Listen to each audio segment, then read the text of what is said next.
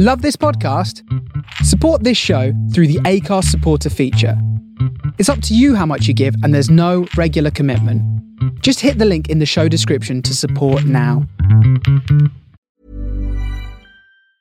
When you're ready to pop the question, the last thing you want to do is second-guess the ring.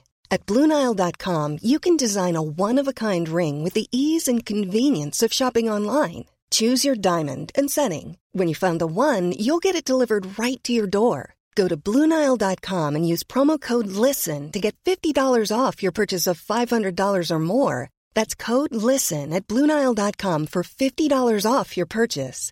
BlueNile.com, code LISTEN. Hiring for your small business? If you're not looking for professionals on LinkedIn, you're looking in the wrong place. That's like looking for your car keys in a fish tank. LinkedIn helps you hire professionals you can't find anywhere else, even those who aren't actively searching for a new job but might be open to the perfect role. In a given month, over 70% of LinkedIn users don't even visit other leading job sites. So start looking in the right place. With LinkedIn, you can hire professionals like a professional. Post your free job on linkedin.com/people today. Welcome back to another episode of Wrestling Around, and for the first time ever, we're doing the Summerfest. Oh no, wait, I'm not Jeremy Piven. We're doing SummerSlam 2010. Joining me this week is the world famous Terry Fish. Terry Fish, how we doing? Hello, well, welcome to Summerfest 2010, everyone. I'm up on my newsfeed the other day, the Summerfest.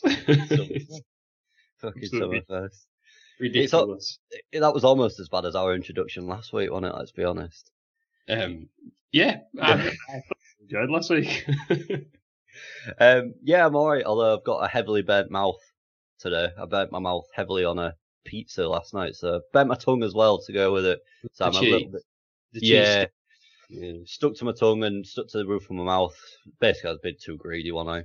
This lockdown weight was getting added to, and I burnt my mouth, didn't I, being greedy. But remember, kids, we are still in lockdown, so wear a mask. Yeah, wear a mask. Yeah, as you find out in the main event, there's only one of them who adheres to social distancing in the correct way, and we'll get to that. But joining me as well is Lou. Lou, how we doing? Thank you. Short and sweet. There we go. Lou's the insightful comments of Lou here on wrestling. Oh God. Christ, right. SummerSlam 2010. First ever. Yeah, the Summerfest. What year was that? I don't know, but also this is the second SummerSlam we've done. Is it? Yeah. What? No, it's not, is it? We did that 2 weeks ago. Memorable episode, obviously. What? Yeah, we did. You big dumb idiot. Oh God, I've had little sleep. Yeah, we are recording this as well at like 6 a.m. because Tori Peters is going to a little garden party this afternoon. I'm off to a fancy soiree in a garden party. He's having tea with the vicar this afternoon. So, having triangle crest sandwiches. Yeah. Cucumber. Hey, I've got some cress in the fridge actually. Of course you have. We should go into a garden party later on. So I could have used my Summerfest joke 2 weeks ago. Well, I thought when you said first ever, I just thought you meant first ever Summerfest, so I thought I'd let it slide.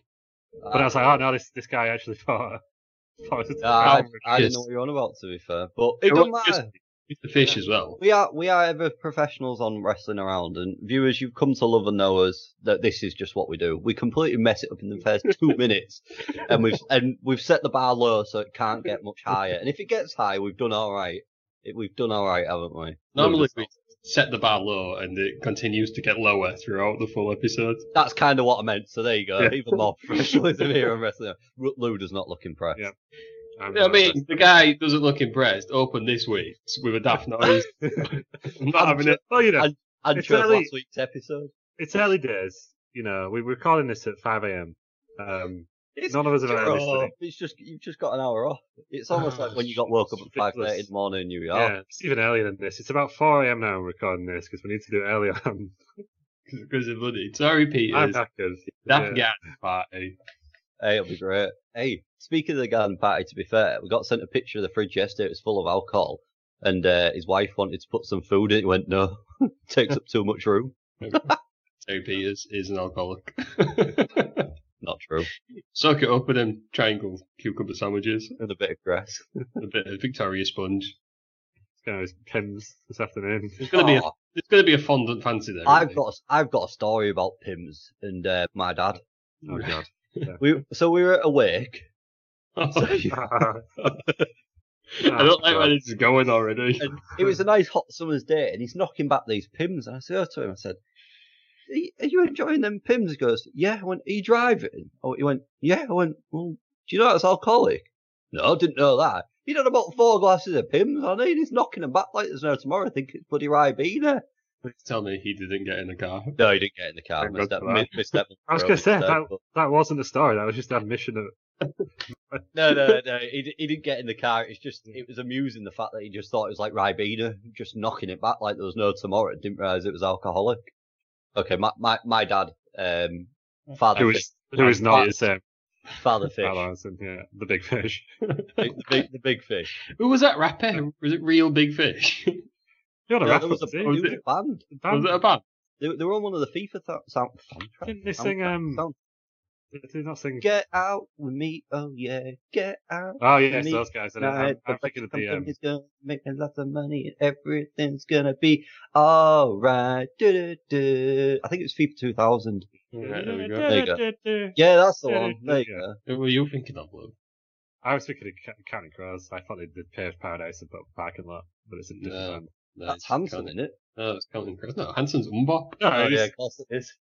it was Counting Crows and Vanessa Carlin, but Vanessa Carlin didn't sing anything. She just goes... Oh, right, there you go. I mean, that's why everyone listens. This is knowledge what like that.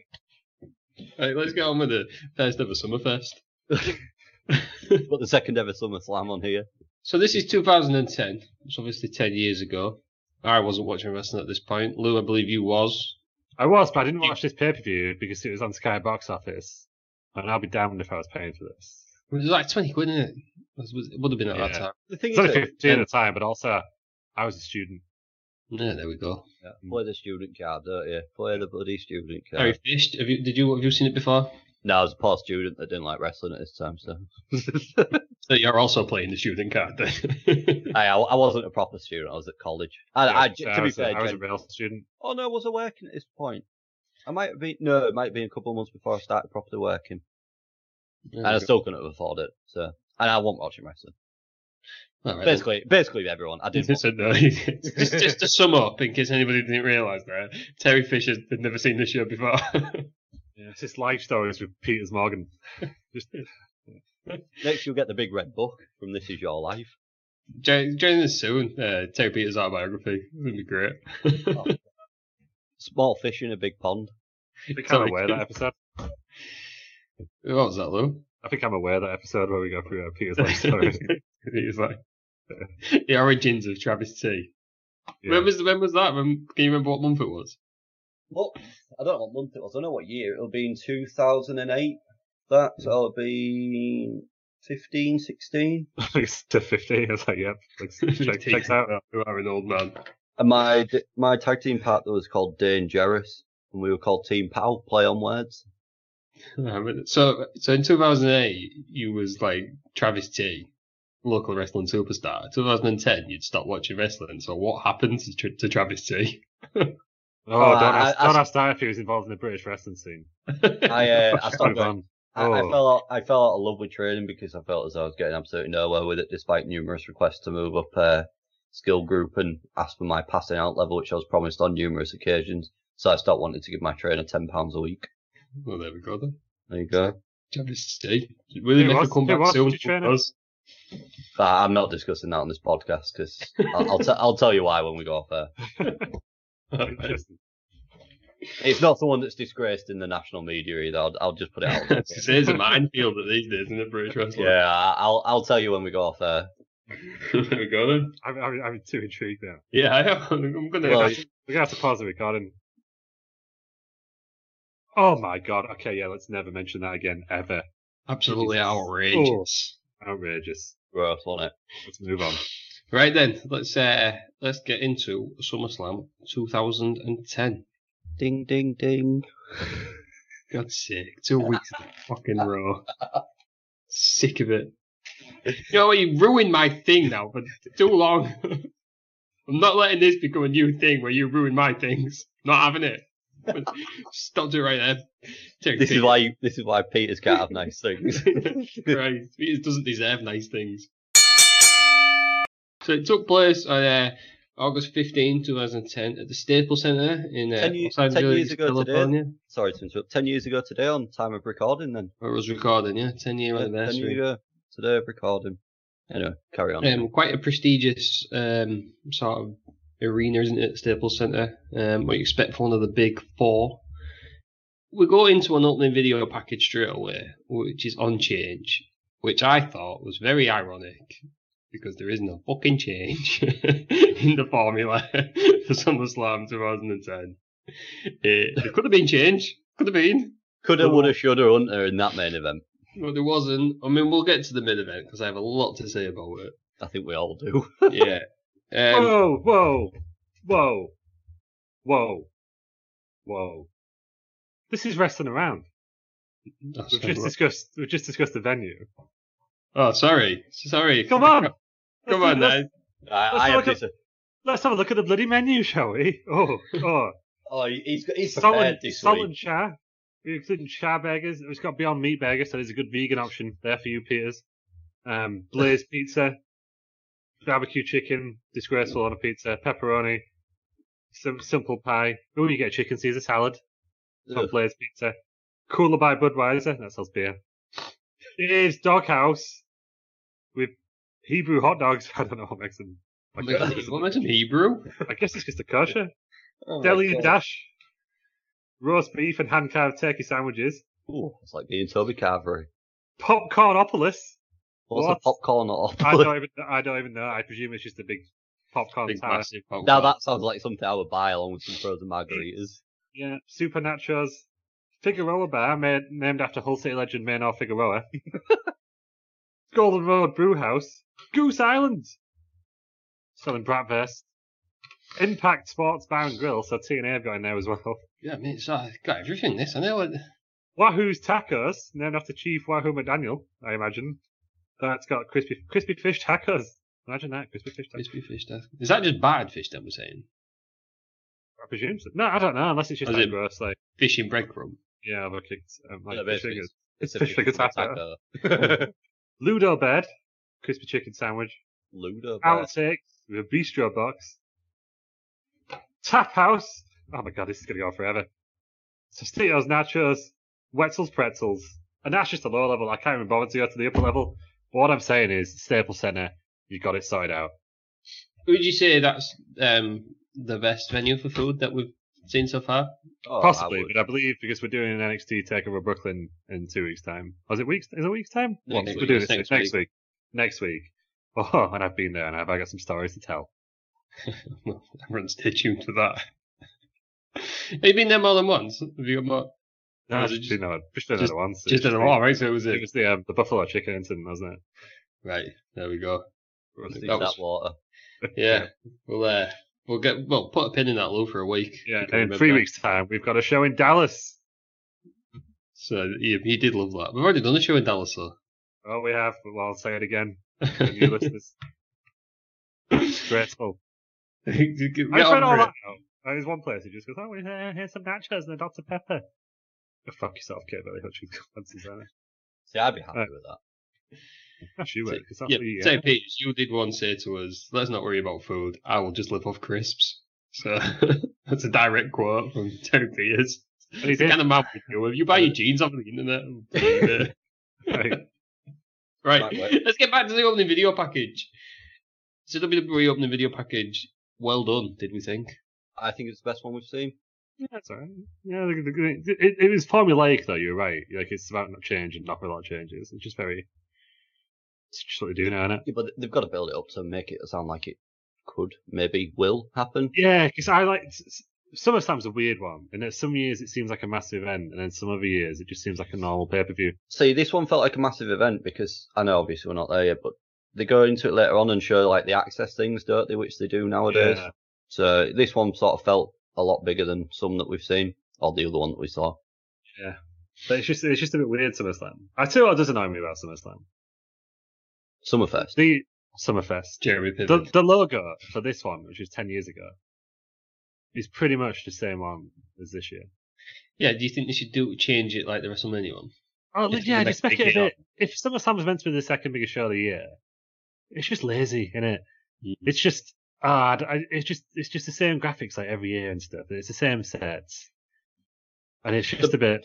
The only thing this one looked pretty good actually, but it was the same one as the year before. The only thing I will say about that is you are a bit more limited with SummerSlam because obviously they try and make it the biggest party of the summer, so they've got to get some sort of hot summer sun theme in there. That's the only thing I'll say to you. So we look at this one in like 2010, and you look how different it was to the one that was like 13 years before that we did in 1997. Mm-hmm. And then you look at like how similar this one in 2020 is. It's like nothing changes now with WWE. And I like it. But everything's been the same for a long time. It's stale, isn't it? Yeah, it just needs a bit of a shake-up. Getting a bit too comfortable with the production values. It's a bit of a shake-up. But I'm sure we'll go into that in more detail on other shows. But yeah, just... I don't know. SummerSlam, it should be a big event, but sometimes you just don't treat it like one. I think this show was like half and half, I think. Do you think that is because it's the next one after WrestleMania, isn't it? So if you're going to have your two big events, it would make, in my head, it would make more sense to make Survivor Series the next big one, but because it's like 6 months later, isn't it? Well, they almost binged Survivor Series off, didn't they, one year? I think it was this year, or it was around this time. Yeah, they nearly sacked it off completely. Which is mad, really. Would have been a shame. Because now, I think it's when they do the Raw vs SmackDown ones now, it's one of the best shows, I think. I thought last year's was one of the best ones. Really good. Time. Yeah. I do enjoy Raw vs SmackDown, but they only care about it for a month, Raw vs SmackDown. Stay tuned for when we also cover bragging rights. I've not seen that, so... No, I've never seen it. It's Raw vs SmackDown for the Stanley Cup for some reason. It's very weird. It's like when they did that Siege on Raw from the SmackDown wrestlers. Like, they were all mates like 2 weeks before, and now they hate each other. I forgot what the feuds that was in, now they all hate each other. It's like when we were in the archives with the ECW thing for One Night Stand. You can listen to that in the archive viewers for 2005. Is it One Night Stand 05? When it was Raw and SmackDown versus ECW, and like we picked up then, they hate each other, but now they're all mates against ECW for like a week. Yeah, I get. I've brand loyalty. I get that, but just make a big deal out of it all the way through the year. You know what I mean? And then if they separated them more as well, but we're not doing Survivor Series. Anyway, we'll put a pin in that for a few months. Yeah, I'm sure it'll definitely go up in our SummerSlam 2020 review anyway, because it's all over the place at the moment. That is true. But after the video package, we get the commentary teams. We've got Michael Cole, who I believe is he from Raw? Jerry Lawler, Matt Striker's the SmackDown guy. I'm going to put it to you now. Matt Striker is the worst commentator of all time. Is this the worst commentary set that we've listened to? I would say, yeah. No, I don't know, because we had the guys, in fact, no, we had Mark Madden and Scott Hudson. Yeah. Ed Ferrara, actually. Ed Ferrara, that was it, yeah. No, this is the second worst. The worst WWE one, I think. The worst WWE one. I think that Matt Striker is distractingly bad in this. Apparently he's good in wherever he is now, or was in Lucha Underground or whatever. I really enjoyed him in Lucha Underground as the play-by-play guy. Yeah, but I just thought he was distractingly bad in this. He ruins quite a few. Well, he ruins everything. So does Michael Cole. I've got moments for them both. I enjoyed Cole's humor, but we'll go into that later on. But yeah. And I mean, Lawler, I thought Lawler only got crap like recently, but even in this one, move on. You know what I mean? I don't know why did they kick JR out and then not Lawler? Have you watched AEW? Yeah, but okay. But right. So JR is a friend of the show. So in the relative terms that you've both met him. Yeah, no, and I've got his book. I've got his book signed. Actually, it says great name in it because we're sharing name. That's all we talked about. Yes, I met JR, and that's all we talked about was how good the name Ross was. But what I'm saying is, at this point, JR was still a decent commentator. Yes, he was. Yeah, he has faded away now, but he's been doing it for 40 years. You expect somebody not to stand up the game. What I'm saying is, Lawler has been shite for as long. So why did they keep him? Why they kept him about? I don't know. Yeah, Vince has always had a bit of a loyalty to Lawler, hasn't he? It's just It's always, weird. I get the Vince wants young people on, which is why he's put Cole on and why he put on, but they just keep dragging Lawler out, and he's not very good anymore. No, because didn't Taz only just left as well around this time, hadn't he? I think so. And is this around the time they had Foley, or was that a bit earlier? Foley was like 2 years before us, I think. Yeah. But I don't understand why they've obviously gone for new commentators with Striker. Yeah, but why? Yeah, it's I don't know. The commentator choices have been weird. I think it's because we're so used to having like JR and the King for a long time that you don't realise like how hard it is to find a formula of commentators, which is why like Byron Saxton like pops up every now and again. I'm just not a fan of 3-man moves. And what was it? Percy Watson. Dio Madden. Dio Madden was a random one, yeah. Is he not even Corey Graves is random to an extent. I know he's quite settled in now, isn't he? Yeah. But then they got Nigel McGuinness. Who else is in it? Beth Phoenix is there now. Samoa Joe, he's the best colour commentator on WWE. Oh, I do actually like Beth Phoenix though. Who else is random? Yeah, they've tried a lot, haven't they? Renee Young obviously was there for a bit. It's hard to find the right formula, isn't it? Yeah, and I think King only really worked. I just think it was good in the Attitude Era, but wrestling's moved on. I think it's hard to have a face colour commentator as well. But also it's very hard, as we'll find out in this show, to have a heel play-by-play. Yeah. I did not agree with that. Right, that's enough on the commentary scene. Let's move into the first match. It's an opening match to the Intercontinental title. So we've got Kofi favourite. Yeah, Kofi Kingston challenging the champion Dolph Ziggler, who comes out with Vicky Guerrero, because I believe they're in a relationship. Yeah. So 9 days before this on SmackDown, Dolph Ziggler beat Kofi Kingston for the Intercontinental title with help from Vicky. I forgot about Kofi Kingston's music.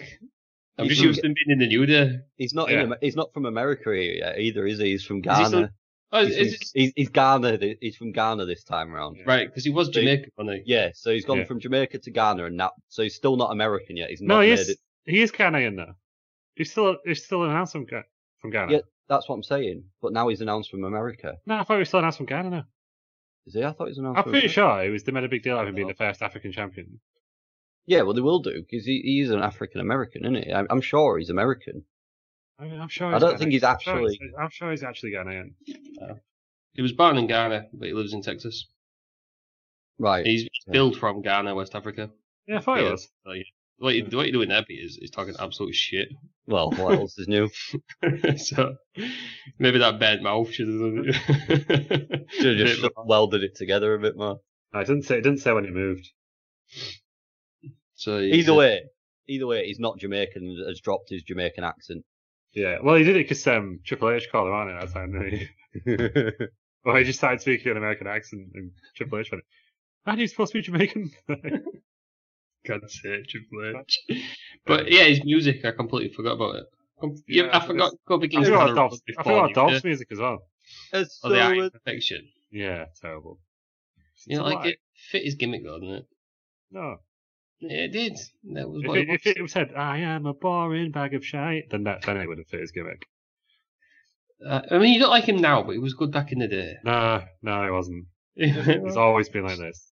He's always been like this. He's always been just boring. You know what he's like, Ross? When he's got his mind made up about something, he can't change it, can he? He's like me with Road Wild last week. He might as well just come on and go, "I am Jeff Jarrett." It's just terrible. Oh. No, that's too far. Yeah. It's not too far. It's not too far. It's too far. Dolph Ziggler's not booking himself to win every title 5 times. Yeah, he would if he could. So would you? Yeah, I wouldn't. Yeah, you wouldn't, would you? I'd put Peters have a Travis T. The redemption of Travis T. Yeah.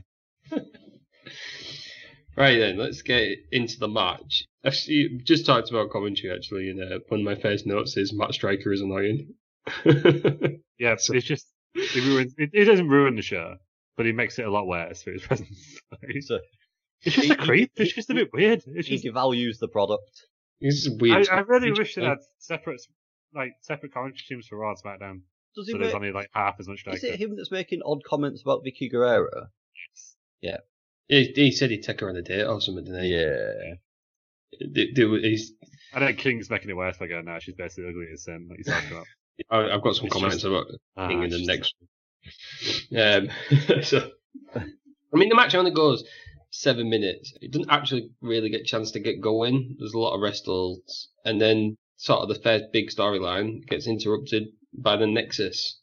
They get rid of Ziggler. They also surround Kingston, beat Kingston down. Not a right lot happened beforehand. There was a big bump on there from Kofi as well with a dive to the outside. Yeah, but that was about it.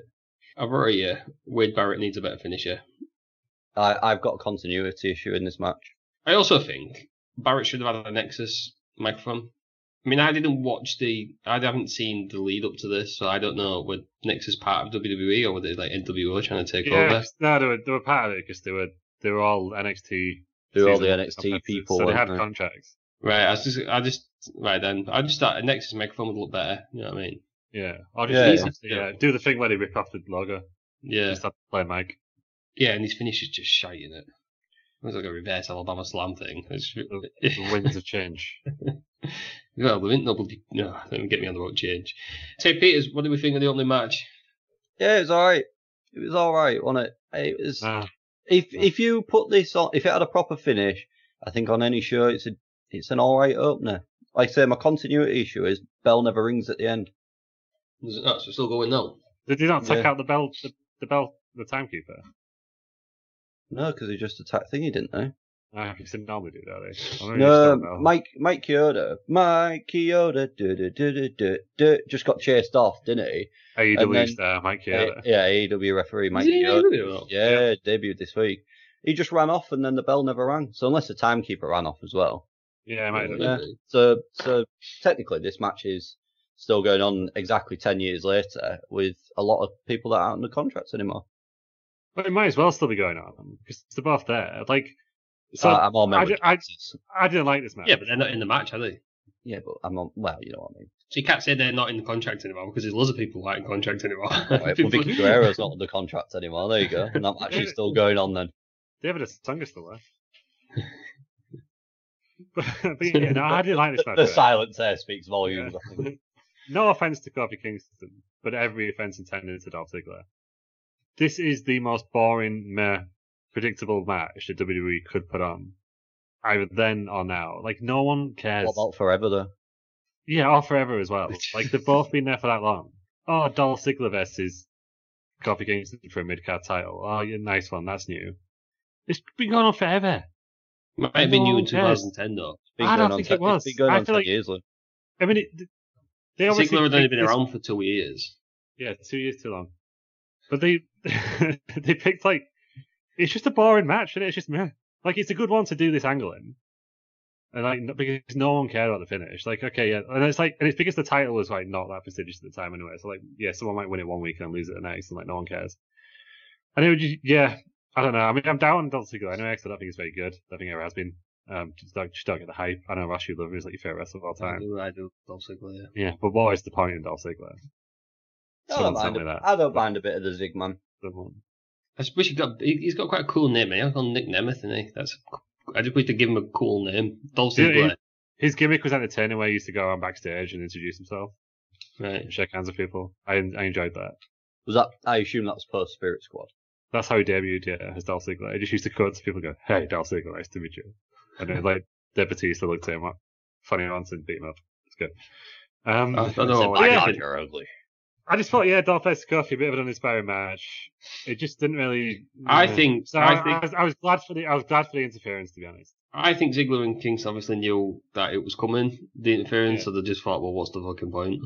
Yeah, to be fair though, if you know it's coming, like you say, there's no point in putting your body on the line, is there? No, there isn't. No concept. But it was just like, yeah, if you're gonna, I don't think it's gonna get heel heat breaking up Dolph versus Kofi, is what I'm saying. I really like Kofi Kingston. But he just felt like he was like treading water a bit. Dolph Ziggler was just Dolph Ziggler. Yeah, I don't know. I've just never been able to get into him. Really. There we go then. So we'll move on to what did you make of the promo by Barrett? Standard promo. I quite liked it. I quite like the line, if you're not Nexus, you're against us. Yeah. Do you know what upsets me? I was going to get into the main event, but I'll take it now because Nexus are here. The Nexus should have been wearing matching gear. Yes, I noticed that. They kept saying, "Oh, they're all united." Yet Justin Gabriel's in Like purple sparkly. trunks and stuff, and they're all wearing similar stuff, so they all could have just What been they all put in need to be black. wearing, they need to wear black trunks and black boots. Yeah, with to the show that Nexus, unity. with the Nexus logo on it. Yeah. It's not like some of them are wearing, I don't know, like long tights. One of them's wearing shorts. One of them's wearing. They're all wearing the same stuff. They're all wearing. They had little armbands though. I know. Well, come on. It's not hard for this bit, and then they could have, when the Nexus was split up, they could have then gone to the gear that they wanted. Yeah. I just think for this, if the main point is how they're all united, they should have looked united. Yeah. You take the shirts off.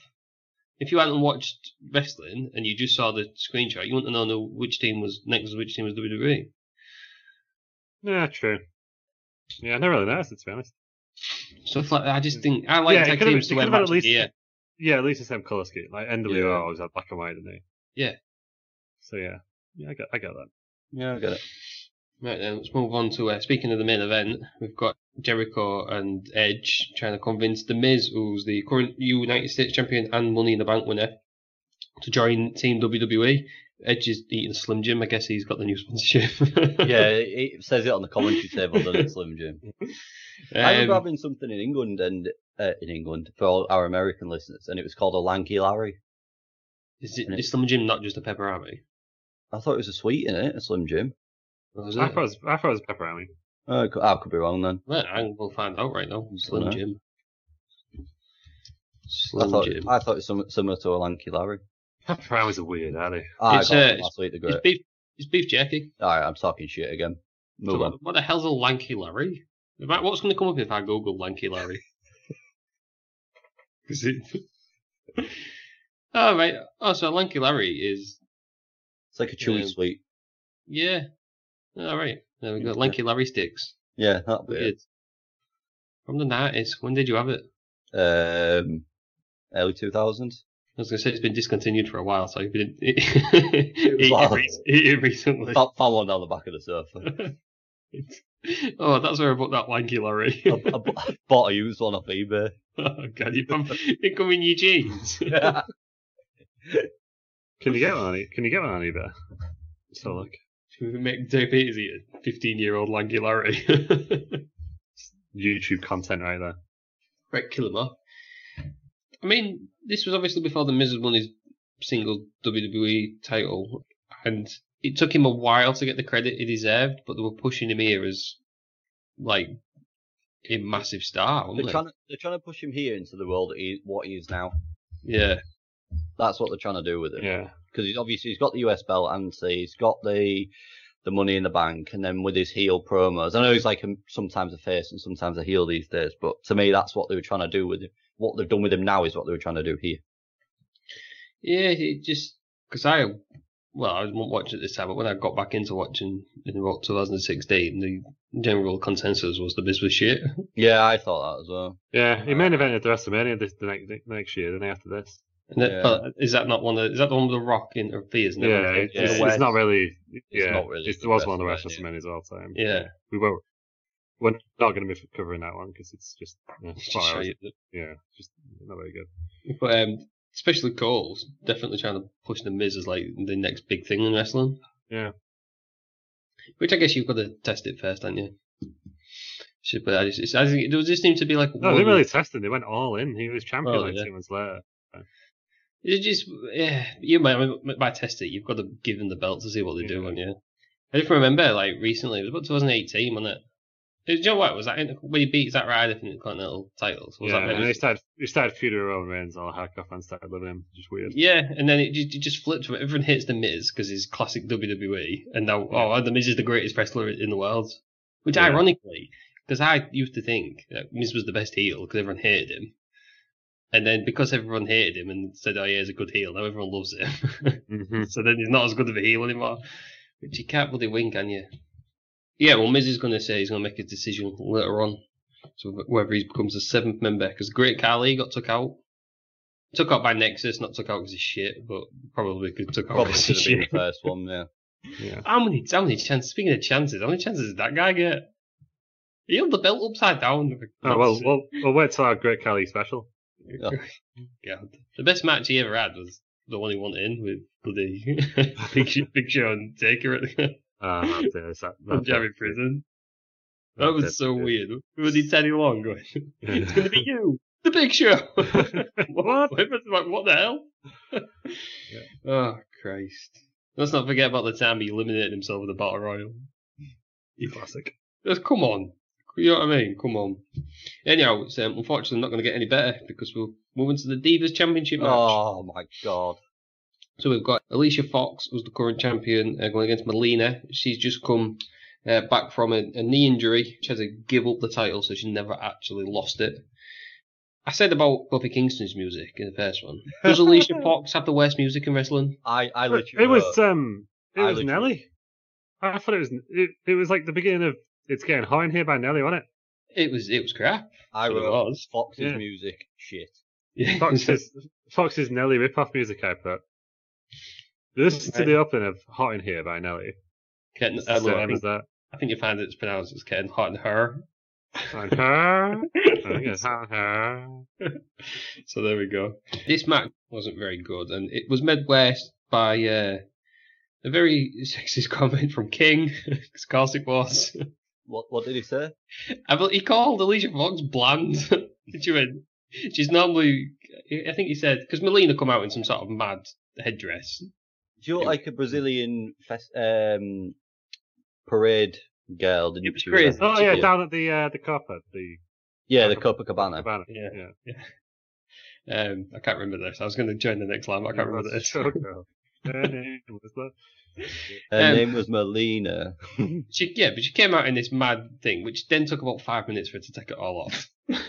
Well, at least the photographer stayed on his feet this time. But King, obviously, because there's two women in the ring, King feels it appropriate to say Alicia Fox is normally beautiful, but she looks real bland now compared to Melina. Why do you have to mention that, King? Just like, why? She's done well to get to this point, Alicia Fox. Like 2 years before this, she was a wedding planner. Yeah. And now she's doing the champion. So my main issue with this match is it was booked. It was 5 minutes long. It's booked. Yeah. But right, Melina's come back from a knee injury, and she's selling that she's got a bad knee. So Alicia Fox spends 4 minutes working a fucking shoulder. And then, the commentary team try and cover for it. I was going to say they covered, don't they? And it makes it even worse. Oh, it was just terrible. Still not the worst part. Melina wins after a face buster, and so she's the new champ. And then Josh Matthews come out. He's a thing still. His most notable thing was getting a bloody nosebleed on that Super Show Raw. That was great. Watched that back many times. Yeah, we watched it live. We watched that one live, didn't we? Yeah, I think we stayed up and we watched it and just rewound on Sky Plus. And then we ended up being like 20 minutes behind because we were just watching in slow motion Josh Matthews get a nosebleed. Absolutely outrageous. Josh Matthews tries to interview Melina. Lay Cool come out with some of the worst t-shirts that look like they were handmade. They'll just, you're going to get upset at it. But you're going to get upset. Get through it all, and then I'll come for your opinion, right? So they're the Core Divas champions, so they've got a belt that's broken off. Melina then attacks Lay Cool, but they get the upper hand. And then they just beat up Fox as well. And then after Fox helps them beat up Melina. Yeah. Lou, what did we think of the full thing? So this is episode 21. Yeah. This is the worst thing I've ever seen on any show. Wait, is this worse than Mongo McMichael? This is why, because Mongo McMichael was that bad it was funny. This was just that bad it was just like, I don't want to watch this anymore. The match was like, I was going to say the match was okay. The match was terrible. But compared to the shenanigans afterwards, the match was okay. I hate Michelle McCool. Like, she's another one of like, there's so many wrestlers now that I just realised I just can't stand. Like, obviously we just been through Dolph Ziggler, right? So at this point, imagine how I'm feeling during this match. But Michelle McCool, my God. And then Layla was the most annoying thing ever. Layla was terrible. She reminded me a lot of Elaine the Pain from Tracy Beaker. There's a reference. That's for you. The UK that's a very niche British reference there. But I was just like, oh my god, stop. Stop right now. People have a go at the Iconics, right? The Iconics are doing this gimmick, but 10 times better. I was going to say the that. Iconics have got Lay Cool are a bad Iconics. This was the worst thing ever. But, it was just awful. I hate the fact that they cut off the women's championship and they kept that stupid butterfly belt. Yeah. For one. I think after this led into Michelle McCool, who wasn't even the champion. Layla was the actual champion, winning the winner takes all match after this. Right? And then she comes back 10 years later and eliminates 5 people in the Women's Royal Rumble. Get out, Michelle McCool. Get out. I'm gonna do your role, Lou, and play devil's advocate. I don't hear it. At Lay Cool's supposed to be annoying. So yeah, but no, because there's 2 different types of heat. There's heat I want to get them beat up, and there's heat of I just want to stop watching this. And that was that sort of heat for me. Because I don't care.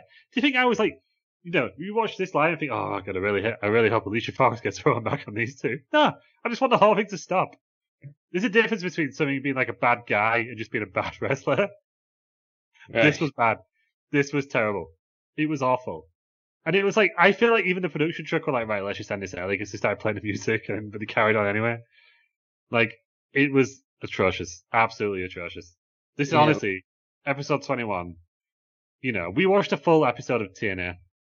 TNA! We watched this is the worst thing. hours of TNA. Yeah, this is the worst thing I've seen. We've watched shows booked by Vince Russo. I feel like I'm waking my neighbours up now. But this is the worst thing I've seen on any. It's 6 a.m. This is the worst thing I've seen on any of the shows we watched so far. This segment was terrible. It was the genuine worst thing I've ever seen. It was awful. I mean, Lay Cole, I think, put women's wrestling back. There was obviously told to say it, but again, they called somebody ugly or something, didn't they? Yeah, they had the whole storyline with Mickie James. Yeah, and they've doing it again. Yeah, and it was now we look back at it and we think, oh, Michelle McCool was a trailblazer. No, she wasn't. She married the Undertaker. I would just like to say one thing on this. I quite like those split belts. The split belts were terrible. I thought they were What are you talking about? I thought they stay off the weed. That's outrageous. I didn't mind them. Terrible. Yeah, and I knew I was waiting for it. You've ever said. It was awful. That was one of the worst. There's a lot of bad things that all time. Oh my god! What you said off the recording half an hour ago wasn't as bad as what you just said. You can't believe that. That's outrageous, Piers. I thought they were quite clever, those little split belt things. I thought they were quite good. Oh, I didn't because that led to the whole championship being scraps. In favour of this stupid butterfly. Yeah, alright, I'll give you that. But I mean, as a concept, to have a co-champion split the belt in half, I think is quite amusing. There was no need to be a co-champion. Fucking hell. There was no need for it. It wasn't like they just pinned someone at the same time or something like that. It was just that Layla was Michelle McCool, you're just more popular than me or something, so you just be champion with me as well. Awful. I know. And you never even got the storyline. The storyline should have been at the end. Layla's you know what? I'm getting sick of this. And beats Michelle McCool. Layla against Michelle, and unifies it. But no, is that what happened? No. Michelle McCool beats Layla and Melina and wins both titles in a winner takes all match, but she wasn't even a fucking champion to begin with. Deserves ridiculous. That's the issue with. I know a lot of people complain about Tori Wilson going to Hall of Fame, but you obviously want to celebrate more women in wrestling, but some of them wasn't very good, was they? It's hard sometimes, isn't it? You've got obviously you got your Trish, your Lita, your Beth Phoenix, and thank God Beth Phoenix came along. The standout one, and you've got Tori Wilson James as well. To be fair, Tori Wilson wasn't trying to be anything she wasn't. Yeah, that is true. They used Tori Wilson's limitations, and they put her in roles. She was employed to basically be an attractive woman. We're basically pretending. Let's be honest. That's what Tori Wilson's role was, and have a dad as part of the storyline. We're pretending that Michelle McCool was King Ronda Rousey. Yeah. What are we doing here? Great belts. She's not in the whole time. Michelle McCool, is she? Oh yeah. No, not yet. She will be. It's coming. It's coming. We're gonna put her in the Hall of Fame before Molly Holly or Victoria. Get out. Not having it. Is Molly Holly not in the Hall of Fame? No, she just stood on the stage for too long. That was weird, that wasn't it? Anyone's ever seen it, watch, what year was it, 2018? 2018, yeah, watch that and Hillbilly Jim speech. The Hall of Fame, yeah, skip through Hillbilly Jim, unless you've got 2 years to waste. Molly Holly introduced Ivory into the Hall of Fame. Yeah, that's fine. Ivory comes up to do a speech. Molly Holly just weirdly stands on the edge of the stage for about half an hour. It was awkward. We didn't take any notice of Ivory's speech because me and Lou was just saying to each other, why is Molly Holly still stood there? You know, in hindsight, like if I went to WrestleMania weekend again, hopefully we'll get to go again. I'd probably skip the Hall of Fame. That Hall of Fame session started off so well because the Dudleys put someone through a table. Yeah. And then Hillbilly Jim. And Hillbilly Jim took about 5 years, kept mentioning JR for no reason. Yeah, it was so boring. It went on for so long. But yet still, I would watch it again over this shitty segment. I'm getting hot. Peters, apart from the belts, did you enjoy the match? No shit. Is it the worst thing you've ever seen? It's up there with some of the worst things that we've watched on this for this podcast. I would say probably the worst thing we've seen. So, right, we're going to go back. On for so long because it was only like how many matches was on this card? Like 6 or 7, wasn't it? There's not many. And it was like it goes on for 3 hours. How long does it go on for? And it's because they filled 2 hours of it with this. I think. I've not timed it, but I think this segment was roughly 2 hours long. It was 5 minutes. Well, do you ever watch then this match? Or let's go back to the first ever episode we did. I can't remember Tennessee Lee or whatever his name was in against Medusa. Oh, Tennessee Lee. Tennessee Medusa. Because that was meant to be bad. Right. This was meant to be good, and it was bad. This was a title match. Yeah, that is. I mean, I quite like Melina. I didn't think she got better, but yeah, the match was. Yeah, well, it was the match. If the match ended and it was fine, you'd feel. I almost wrote down because I forgot this happened. But like, oh, it's nice for someone to win in their hometown. Yeah. Oh no, she gets beat by Michelle McCool and fucking Elena Payne from Tracy Beaker. And I was just like, infuriating. Yeah. It's just. I mean, whoever agented the match should have done better because why would you work the shoulder when she's come back from a knee injury and she's selling a knee injury? And the commentary team are going on about a knee injury all the time. Yeah, I completely forgot the match. The match was just that's what it was. Oh, that segment afterwards. At least the next bit's better. Yeah, let's move on. Anything could be better after this. Let's move on before Lou explodes. By the next bit, do you mean Trace Adkins and Madeline Wayans in the crowd, Peters? No, I mean I've not. I'm not even acknowledging that. That cowboy did not look happy at all, did he? He looked so pissed off. Rumour has it he was pissed off because he got kicked off from Road Wild the week before. That's true, yeah. We'll move into a match which is weird. So we've got the Straight Edge Society against Big Show in a 3-on-1 handicap match. So the Straight Edge Society is CM Punk, Luke Gallows, Joseph Mercury, not Joey Mercury, Joseph. And is it Serena? Yeah. They're basically, so CM Punk's had his head shaved after he lost at Rey Mysterio. Was that Mask Fest hair match? Yeah, and then there's a VT, isn't there? It shows Big Show taking Rey Mysterio's mask off to reveal CM Punk. Yeah, then, well, no, it's CM Punk's mask. We all knew it was CM Punk. Yeah, that's what I'm saying. But he took the Rey Mysterio mask off him, didn't he? No, it was just a CM Punk mask. Oh, I thought it was Rey Mysterio. No, it's just a mask CM Punk. Fair enough. No, because I think one of the stipulations of one of the early matches was that if Rey Mysterio lost, he had to join the Straight Edge Society. So I presume that was the mask for him at first. Right. And then he went in a different direction. Yeah. Right. Yeah. Fair enough. So, sort of, Big Show took his mask off to show CM Punk's bald head on a massive ladder. I don't know, was that from Money in the Bank? But the ladder was huge. Yeah, it's Big Show's ladder, isn't it? It was huge. Was he in the Money in the Bank or something? I think so, yeah. Because he had it on display in when we went to Access one year. It's like 3 times the size of a normal ladder one. Yeah. Just heavy, so he could climb it, because apparently, I think there was a storyline where he couldn't climb the ladder because he was too heavy. Who's that? The Big Show? So they had to pick him a bigger ladder. Yeah. Do you know what? We're segueing here, but you know what my favourite thing ever is? One of the early Money in the Banks, where Booker T goes to pull the ladder out, and it's like Hornswoggle's little step ladder. It's on the WrestleMania. It's one of the first ones, isn't it? I think it's like WrestleMania 23, isn't it? Is it the Trump Lashley? Yeah, I think it's that one. 23, yeah. Great WrestleMania. The absolute look on Booker T's face when he pulls out that little tiny ladder. Actually, Wrestling Around Promise now, we're doing WrestleMania 23. In April. We'll do that, everyone. Yeah. Stay tuned for that. So we've got this 3-on-1 handicap match here. Obviously, Luke Gallows and Joseph Mercury just typical henchmen.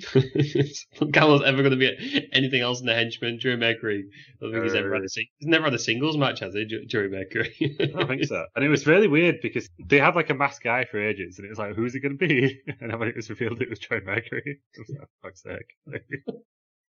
It was such a weird storyline. This whole match is weird. So the Straight Society sort of broke Big Show's hand like a month before. So he comes out with it all taped up, but then gets it cut off straight away, showing his hand's fully healed. The match then starts, and nobody knows if it's a tornado or a normal tag match. Yeah, it goes out the window. Somebody should. I know they're coming back. You know, JR always said, "I don't want to know what happened," but you should tell the commentary team the rules. Yeah. Because there was or at least just present it in a way where it's obvious what the rules are. Yeah. They just went, the country was like, oh, I guess this is a tornado match. It's just daft. So the Straight Society go after Big Show's hand, obviously. I mean, it only goes on for 6 minutes, and not a right lot happens. Typical 3-on-1. Then CM Punk leaves, and Big Show chokeslams Drew Mercury on top of Luke Gallows to win. What did we think of this, Peters? The fact that Big Show can pick Joey Mercury up by his Swede is quite impressive. Big Show, I love the Big Show. Big Show's just great. The thing is that how often do you see a Big Show handbrake storyline? Because he had something similar against Triple H as well. I guess when you finish, yeah, because was he doing the Yeah, well, that's it, isn't it? I think that's the problem. But like you say, once you've seen it, you think, oh, God, it's the same thing again. But as a match overall, I thought it was all right, although Michael Cole says... I can't remember who does it, but it's on Big Show. He goes, oh, it's a double DDT, and it's quite clearly just like a bulldog from the top row. It's like, oh, Michael Cole, get it sorted, son. Oh, that was the worst DDT of all time. I wrote that down, actually, yeah. Yeah, two of them on it, but I can't remember who it was. Did Michael Cole not call him a Chinoko driver? Or a haluva bomb. Haluva kick, sorry.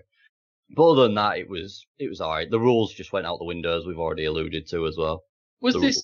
Lou, you was... rules just went nowhere. Yeah, Lou, you was obviously watching at the time. Was this the end of the Straight Society? I think it was getting there, yeah, because I think by the end of the year, Punk was in Nexus, wasn't he? Right. Well, right at the end of the year. But yeah, I think so, because I think there must have been some sort of draft coming up based on some of the shenanigans, but I can't remember. I just remember this storyline, Big Show just randomly came into it. That's what it seemed like. Yeah. Although the draft might have just happened, actually, because I couldn't work out what was more and what was SmackDown on the show, to be honest. Right. But yeah, Big Show just like randomly came into it, because it was just like, he was feuding with Rey Mysterio, and then all of a sudden it was like, Big Show was like, how are you bald? Big Show's himself bald, isn't he? Yeah, that's how the feud started, really. Yeah, it was odd. Cracking Netflix show, though, Big Show. So. The Big Show show. I've not watched it especially yet with like, who else is in it? They've got like a new, aren't they? Oh, really? I didn't know this. It's like, it's all the Netflix sitcoms, like all those cheesy sitcoms. They're doing like some big crossover period, crossover show. And there's, what's that Iglesias guy? Enrique Iglesias. Gabriel Iglesias. The big, who's Enrique? He's the singer, isn't he? Yeah. He's the singer, yeah. That comedian guy. He's got his own sitcom, apparently. So he's in. It's like the Big Show and his family have entered some sort of sport competition. I don't know. There's like 6 Netflix sitcoms, like low budget Netflix sitcoms that have all come together for one big one. I'll have to get that watched. But yeah, I was come back to this match because is it 2011 the Money in the Bank match with CM Punk? Yeah. So I was sort of shocked to see CM Punk being on a team of 3 losing to the Big Show. Yeah, it was in a bit of a weird period here because he'd had like some title match in the card. I didn't even mention as well, didn't he, that he main evented SummerSlam the year before. Yeah. And then he was obviously one of the biggest stars in the world this time next year. But it was just in a bit of a.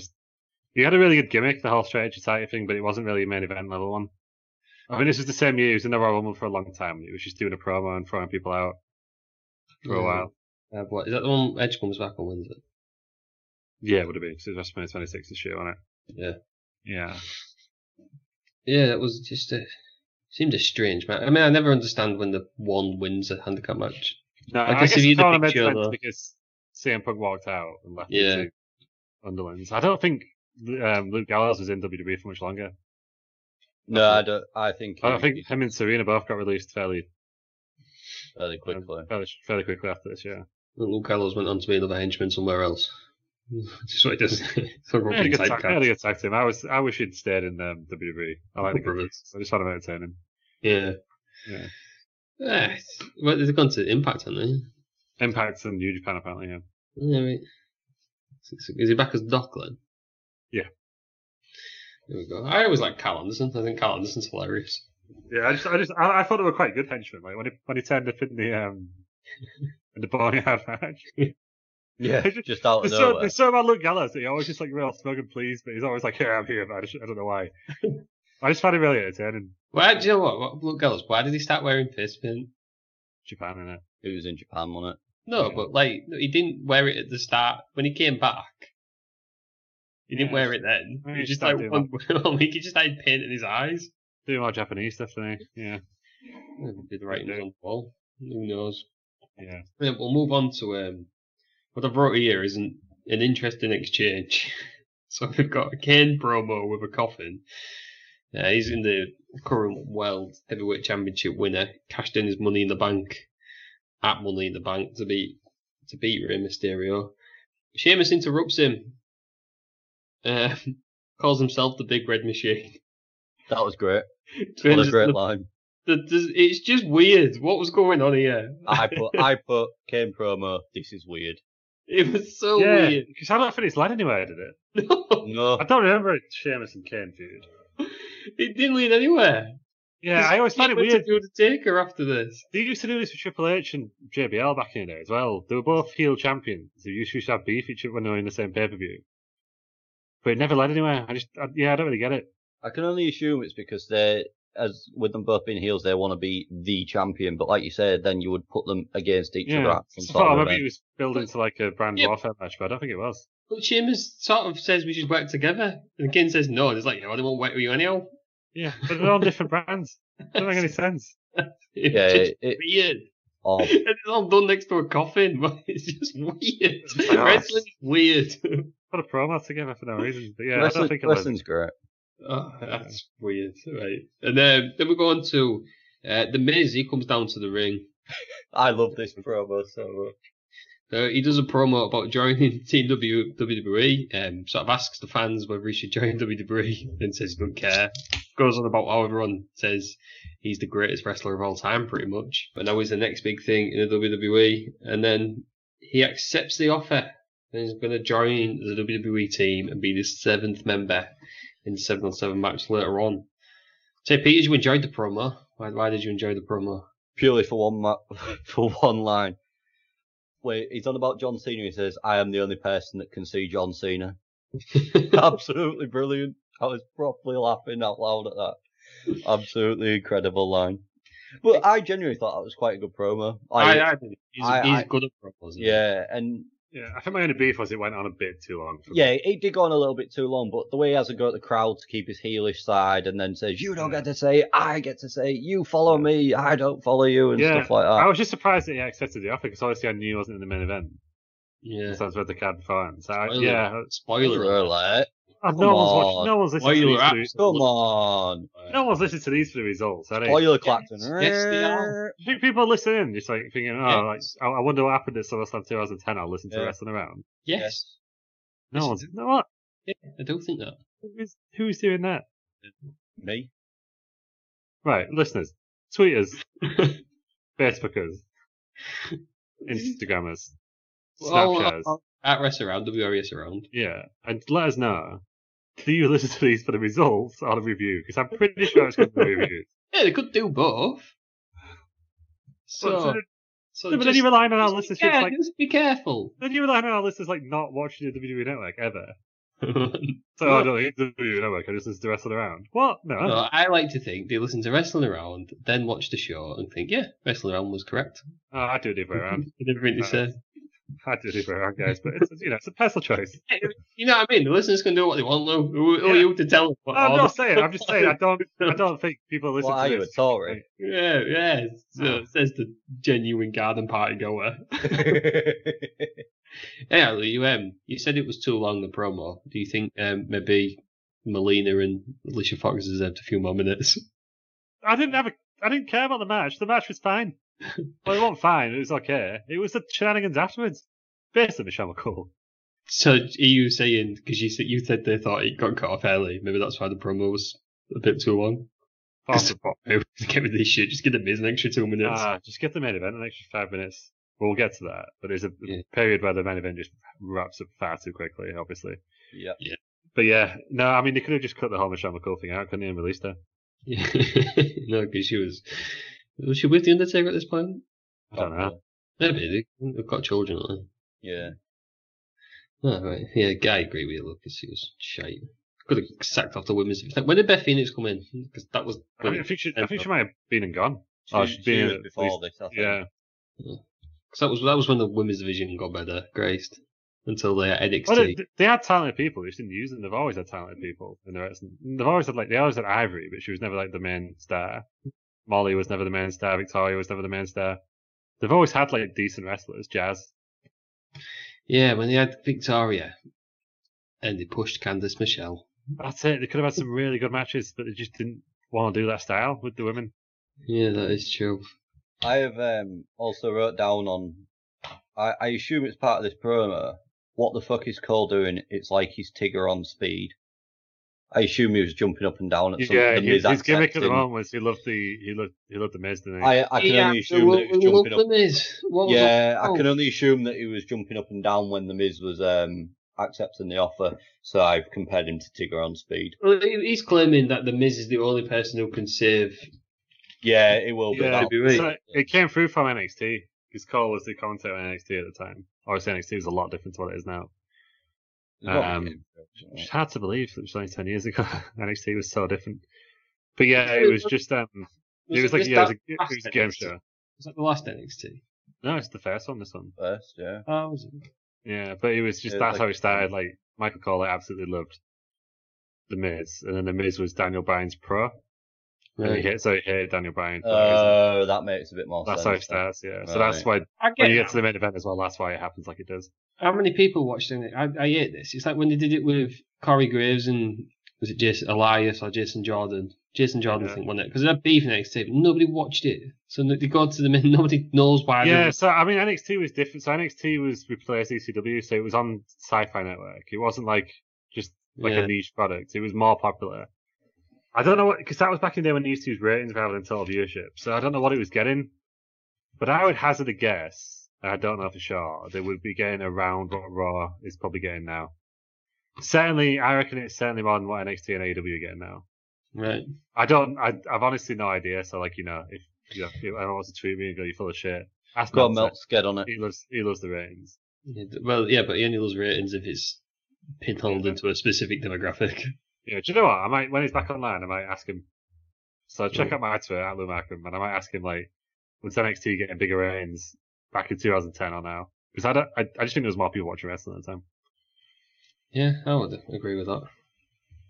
It's definitely it was a different world. NXT was hilarious. I thought Michael Cole's heel on NXT. If it stayed on NXT, it would have been amazing. See, it premiered like everything. I didn't watch NXT, so I missed the Michael Cole era. I didn't watch wrestling at this point, but I do think Michael Cole's annoying, and I'm pretty sure it's because of them Irish fellas at WrestleMania. Cole Miners, but he was hilarious at that time. He had like a gong next to his commentary desk. But he was in a box, wasn't he? Yeah, he was in a box because King couldn't touch him or something like that. He had a gong, and every time he thought a segment was bad, he just rang the gong and ended the segment. I wish he was there for Michelle McCool. But why have a heel play-by-play? Why? They should have took him off like Raw commentary and put JR on a lot earlier than they did. For NXT, I thought it was hilarious. He was like the coach, he's just like an annoying heel. Yeah. But yeah, you need to be a colour commentator, I think, if you're doing that. I found something interesting about Coach. Apparently they once were going to book him to beat Stone Cold. Stone Cold said no, it's not happening. Yeah, it was going to be Stone Cold's last match, wasn't it? And Coach is going to be... Coach is going to go over. Because of interference from like Vader on it or something. Like, so random. Imagine ridiculous. Oh, right. The next match, we've got the WWE Championship match. We've got Randy Orton challenging the champion Sheamus. Sheamus has been on Raw like half a year or something, less than that. 100 days, wasn't it? And he's the champion. Won everything, Sheamus, I think, as we discussed. Was it last week? Yeah, it was in everything. It's in the archives. Intercontinental, I believe. Yeah. So this match has got a few stipulations. So anybody interfering will be suspended because the Nexus has sort of helped Sheamus because there was against Cena. They're just ruining matches, I think. And if Orton loses, he doesn't get another shot at the title while Sheamus is champion. I just think young Sheamus is weird. Has Sheamus ever had normal hair? I don't know how he walks about like just regular day to day because his hair's always ridiculous. Yeah. His new gimmick now is he's wearing like a little bowler hat, isn't he? He's still not. Do you know what the worst thing about his gimmick though is? It's fucking music. What? No, this music was this. No, I think you should bring it back. On this one, it's terrible. Too many lies.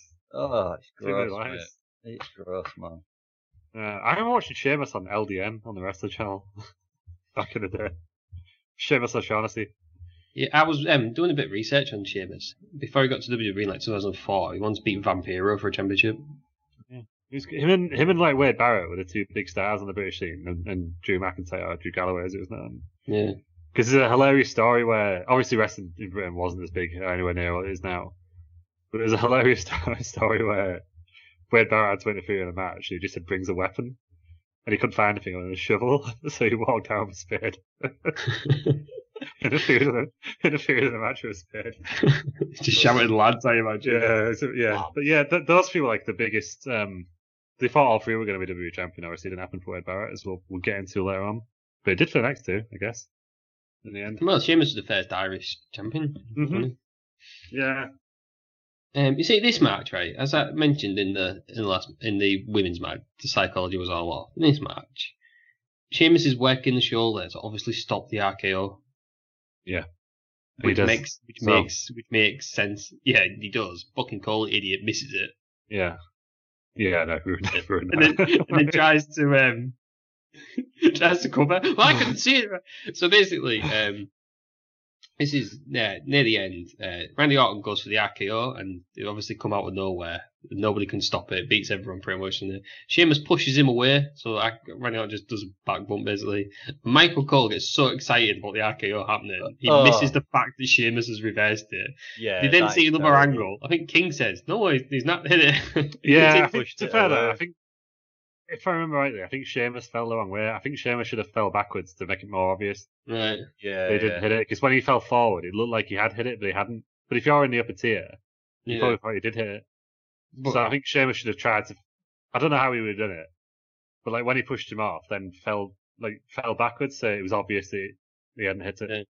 But Cole trying to cover for it. Yeah. Oh god, it was a hell of annoying. The match actually went 19 minutes. I thought it was alright, but it was pretty slow. But I guess that's what you expect from a Sheamus Orton match. They're both pretty methodical workers, aren't they? It ends where Sheamus hits a brogue kick, but Orton kicks out at 2. So Sheamus has a right massive paddy. Goes to grabs a chair. Ref tries to stop him grabbing the chair and gets thrown out the ring. Unbelievable ref bump. So the ref calls for a DQ. So Orton wins, which I guess is the only way they could have done it without putting the title on him, because he then can get another title shot because he didn't technically lose. Yeah. So Sheamus goes to attack Randy Orton with a chair. Orton just does a ridiculous low blow. Kicks him in the knackers. And then Orton hits the RKO on the announce table, which is always a cool spot. 19 minutes. Table don't break either, does it? There's some moves it doesn't. Like Cactus Jack always used to do a pile driver and the table never broke. It looks worse when the table doesn't break as well. Yeah. Because obviously the table's there to break your fall, and you just know that it's going to be painful if that table's not doing that. But there's some. It looks cool, but if you think about it logically, the RKO is just going to hurt Randy Orton more if he does it on harder seconds. Yeah. Oh yeah. I remember the main event of WrestleMania 30, he was down for as long as Daniel Bryan when he put him through that. There was that Batista bomb, wasn't there, with it turning into an RKO. But it took Randy Orton out as much shit as Daniel Bryan. Because there's just no way it's not going to hurt. You need to do it on the ring, in the ring, don't you? Otherwise it's going to hurt. Because he's driving. It's like doing a backbreaker on the table was the point. Yeah. Terry Peters, what did we think of the match and the finish? Yeah, it was alright. I felt as though it went on a little bit too long, this match. 19 minutes. It was the second longest match on the card. Yeah, I just felt as though it went on a little, because, like you said, it was a bit methodical. I mean, they had some nice little sequences together, but it it was slowed down a hell of a lot, wasn't it? And it just wasn't the best for me, this one, unfortunately. I mean, I'm a big Randy Orton fan, and like that's just his style, isn't it? It's like I think the problem is that Triple H with it's almost it's Sheamus' style as well, but Sheamus just isn't Triple H, is he? Do you know what I mean? It just doesn't feel as it works as well with someone like Sheamus. No disrespect to Sheamus in any stretch of the imagination. I like Sheamus. Yeah, you just need chemistry, don't you? I just don't think these two had it, and that was it. It didn't feel like the crowd were bought into it. They felt very silent, and it just felt even longer than the 19 minutes to me. So I was a little bit disappointed. Sheamus is like a new champion. I think he's barely ever won clean. Yeah. So the crowd are not going to be that into it, are they? Yeah, I think a year ago he was in ECW. Yeah, and he won the title in the first time, and he's 2-time champion by this point, isn't he? Yeah, he won the first one in a tables match, didn't he? Yeah, he became number one contender by like a new chance battle royal or something. And if you'd never been by Justin Ventura, if you've never been champion, then it's going to be then he was in it, and then he beat Cena in a tables match as well because he put him through the table and did the contract signing. Which I mean Randy Orton, I'm a huge fan, and if I was to say you're starting a wrestling promotion and you get to pick who was your first pick, I'm pretty sure Randy Orton would be mine. Well, if you built a superstar from the ground up, it'd look like Randy Orton. Yeah. Randall Keith, innit? Well, what I would say that about Lance Kidd. You said Lance Storm. No. Rat Tail. Yeah, put Rat Tail on it. Yeah, I used to say about Lance Kidd, see if you were going to have a blueprint for a wrestler, Lance Kidd will be what it looked like. Yeah. But yeah, I think if I was to build a promotion from the ground up, you'd pick Randy Orton because he can do everything. My biggest beef was the cheap finish. Yeah. I don't mind cheap finishes normally when they're part of storylines. But it's treating SummerSlam like it's not a big... You wouldn't have this finish at WrestleMania. It was a bit of a letdown, wasn't it, this one? Yeah, and they do it at SummerSlam quite often. They did it last year with Randy Orton, actually, with Kofi Kingston. They did count out. It's just, I feel like SummerSlam should be one way. It's like your big finishes again, It's just over like that next quarter. It's hit and miss, isn't it? Like we've already alluded to. It's like the building to the next pay-per-view. That's it. It's like, so you use your big four, so you can have like what you blow off like Unforgiven or whatever it is at this point. Well, this is the issue with having stipulation pay-per-views like TLC and Hell in a Cell. Yeah. Because they didn't build him for the Hell in a Cell because it needs to be a big match. Yeah. So you can't. So they end up sacrificing the big shows like SummerSlam. Where if they didn't book themselves into a corner by having to have a TLC or a Hell in a Cell match, then it would be a lot better, wouldn't it? Mm-hmm. I thought it was a lot better than the first half of the show. Yeah, that missed. It wasn't bad. It was just a bit. Yeah. There we go. We then move on to Devin Gray in the crowd. He's in some sort of show. He looked like a young kid, didn't he? Not 15. Was it? I don't know how old he was. Should we see how old he is now? Devin Gray. Yeah, let's do it. What are we saying? What are you saying how old he is now? How old is he now? 32. Devin Gray. Peter's what you saying? How old is he? No, he's not having it, Peters. He's 33. Has he paused? Or is he just... Have we lost him? Terry Peters, are you still here? No. Hello? He's changed his background. No, the computer just shut itself down. Ah. All right. He's back. Terry Peters is back. At least the recording's still going on. Anyway, that's what I was more worried about. And we're keeping all this in. He's now got Halo on. Yeah, we thought he was bored. He just froze with you looking at your phone. We're like, he's knee deep in Twitter. The computer just shut itself down. I don't know if I leant on my button because my chair is quite close to the power button. So I don't know if I maybe sat down on the chair a little bit. No, just to make you aware, you'll enjoy this. Devin Gray in 2008 was in Merry Christmas, Drake and Josh. Oh, weirdly, I watched it. Are we still recording now? Yeah. I watched a YouTube video about the darkest episode of Drake and Josh this morning. What's the darkest episode of Drake and Josh? No, it was just that they fell out and then Drake realised they needed Josh. Yeah. Well, that's enough about Drake and Josh because he's been in the news lately, hasn't he, Drake? And we won't mention any more about that. Has he? Yeah. Oh God. Every time. I know, right? From around that time, I believe. So we'll swiftly move on, but I will say this: Josh Beck is an absolute legend. And he got real thin, and it was weird. Yeah, that was odd, wasn't it? Good for him. I loved Jay. Well done, Josh Beck. He was the best bit about Drake and Josh. Yeah, I always like the dad as well. Like Walter. Yeah. Walter Poop? No, not Walter Poop. But yeah, the weatherman with the crazy hair. Yeah. I had a lot of time for him. Right, that's enough for the Disney show. Was it Disney? No, Nickelodeon, wasn't it? No, it's Disney. Was it Disney? Yeah. All right. Anyhow, moving on. Something a bit more serious. Kane against Rey Mysterio. The World Heavyweight Championship. Kane is the current champion, so he won the Money in the Bank and cashed it in on the same night to beat Rey Mysterio. Some point, somebody took out The Undertaker over the Labor Day weekend, but I don't know American holidays. And left him in a vegetative state. Memorial Day. Was it Memorial Day, was it? Labor Day is first week of September. Right, so it must have been Memorial Day then. Yeah, it left him in a vegetative state, so like Shumakoma. Kane basically, says Undertaker said it was Rey Mysterio, the only words he could utter. Kane's trying to be like a caring brother here. Like Rey Mysterio could ever do that to the Undertaker. Yeah, it's just weird then. Do you know what I mean? I couldn't have stabbed him. Yeah, it's true. It's not John Cena and Carlito from 2005, is it? It wasn't Carlito did it though? No, but it's Carlito's henchman, wasn't it? Yeah, Jesus. Did you hear the rumour that was supposed to be New Jack? That was just wrong.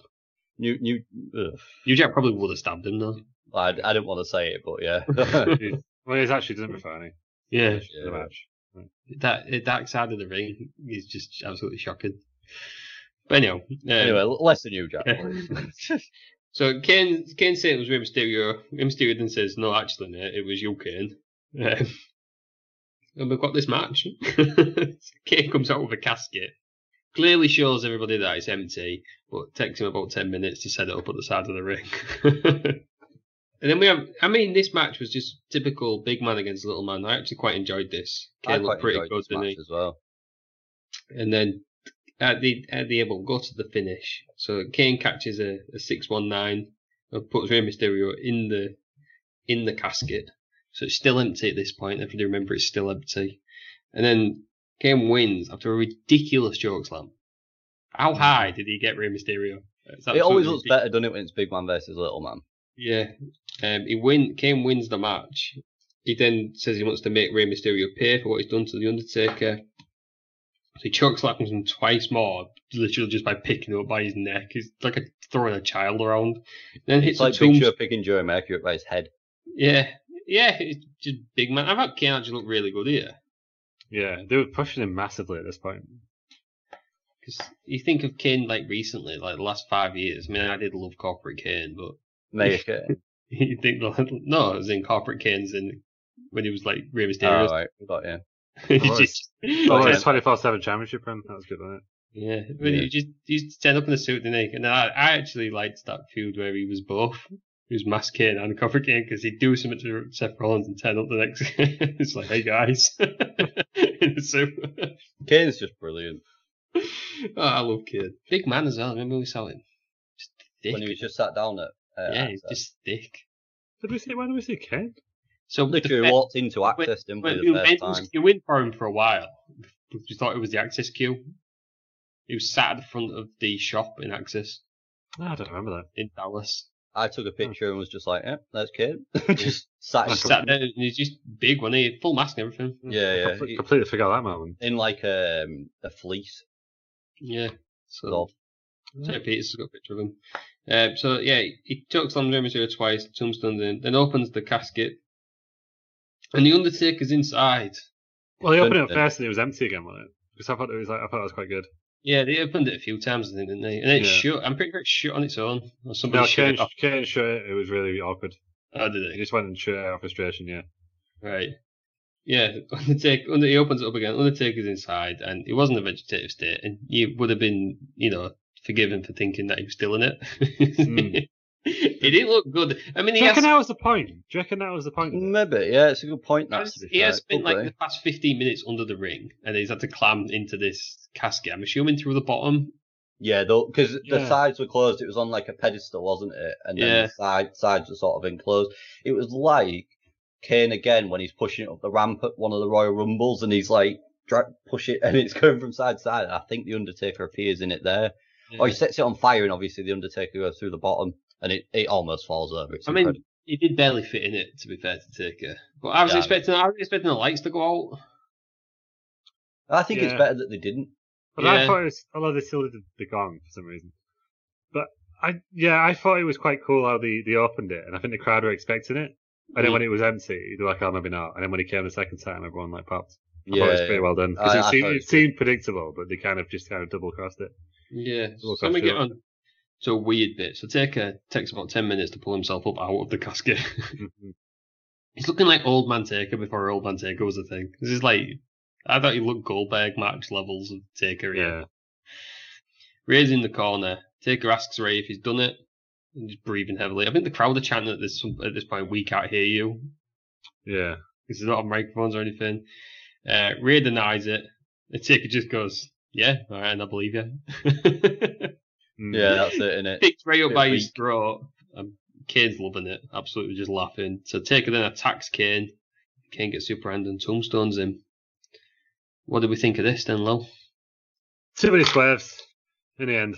I thought it was the swerve of the empty casket was enough for me. I don't think they needed the bit where it was, because it was obvious he was going for finger on it for Undertaker. So I don't see that Rey Mysterio bit took ages.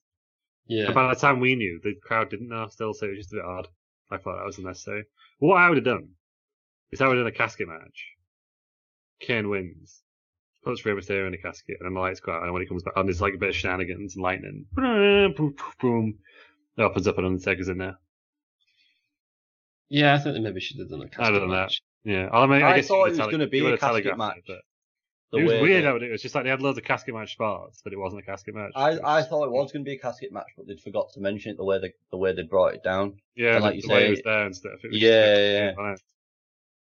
And then, like you say, when they go to then put someone in it, then Undertaker's in the casket. Yeah, I appreciate the initial swerve of the empty casket, but I thought the swerve after that was just one swerve too many. Like Undertaker should have just gone straight after. But it was weird how he just got overpowered straight away. So maybe when he looked a bit old, maybe that was the point. Because this feud, Kane won about 3 times in a row, and then ended up burying him alive, and then he just never got mentioned again. Right. The Nexus helped Kane win, and I think everyone thought it was leading to Barrett and Undertaker at WrestleMania, but by the time it got to it, Barrett was in the car. What? And Triple H and Undertaker had a match, I think, instead, and it just went nowhere. I did enjoy that Triple H Undertaker feud, though. Yeah, it was good, but it was weird. This whole Kane Undertaker thing was weird because they pushed Kane really heavily, and then he beat Undertaker 3 times and lost to Edge, I think. See, I'm right in thinking this is like only Kane's like second title, isn't it? He didn't have many of them, did he? He won it for 24 hours in like 97. I think he was doing 98, which you can he was ECW champ, yeah, because he won that at WrestleMania 25, didn't he? It was easy, but it doesn't really count, does it? But yeah, this is only his second proper, like, world title. Like you say, you can listen to his first title win in the archives.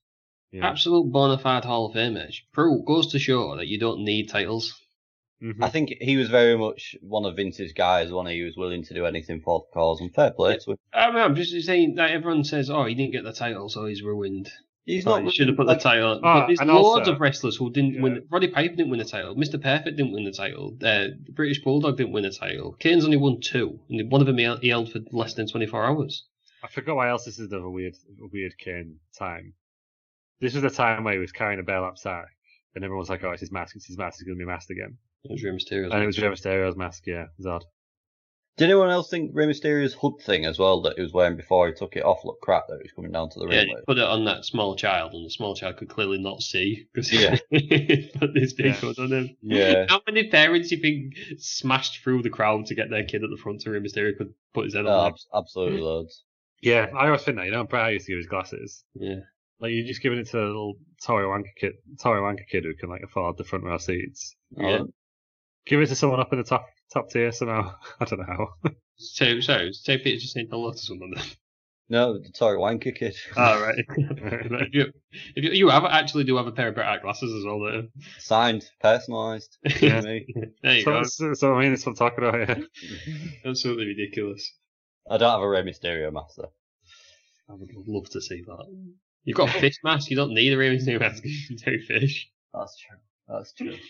We then move on to a little video package of SummerSlam Access. It's just one of them things, isn't it? Where It's just the usual, innit? The good promo. It looked nice promo. having it outside. Yeah, it did. I'm sure in LA in the summer, Yeah. summertime, it's very hot. Do you know what I would have liked, though? I would have liked Nexus to come in and ruin it. Just During access. No, just come in and have like uploads of people at the red carpet or something, and they're like, oh yeah, and then just Nexus come in and just beat the crap out of them all. No, I get what you're saying. No, like total You're coming anarchy. from. Let's run this for everything. Yeah. But Yeah, I get where you're coming from, to be fair. that's how I would have booked it. So that brings us on to the main event. Why we're all here. We've got the Nexus. It literally was viral here, wasn't it, as well? Because it's like literally a one-match card, really, when you think about it. Right, because the rest is shitty. Well, it's just been not much build-up, was it, to the others, really? No. It's all about, like, the whole thing's been about this, and it's not like a triple main event one or anything like that. It's like, it's this. It's just about. It's just all about this match, innit? Yeah. So we've got the Nexus against Team WWE in a 7-on-7 elimination match. Just before I go through who's in it, well, actually, I'll go through who's in it first. So Team WWE is John Cena, Edge, Chris Jericho, Bret Hart, R-Truth, John Morrison, and The Miz. Before we go over to the next one, do you think Team WWE should have the champions in it? But then what do you do with the rest of the card? Well, that's it, innit? Yeah, and also, I can't remember. I don't know. Did the Nexus go? I can't remember if the Nexus were on SmackDown as well, or if they just focused on Raw. Just on Raw. I honestly can't remember. Could you? I would have made it a bigger deal. Yeah.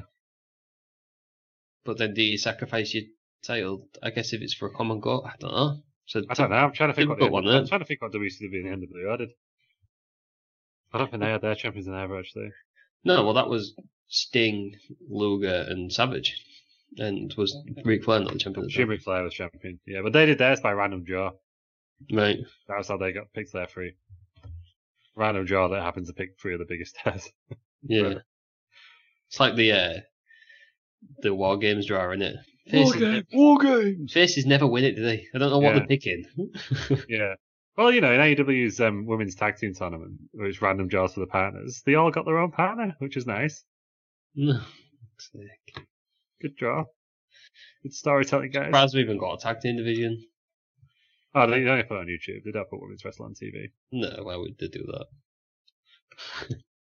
But anyhow, let's talk about them. Yeah, do you not think they should have had the champions in?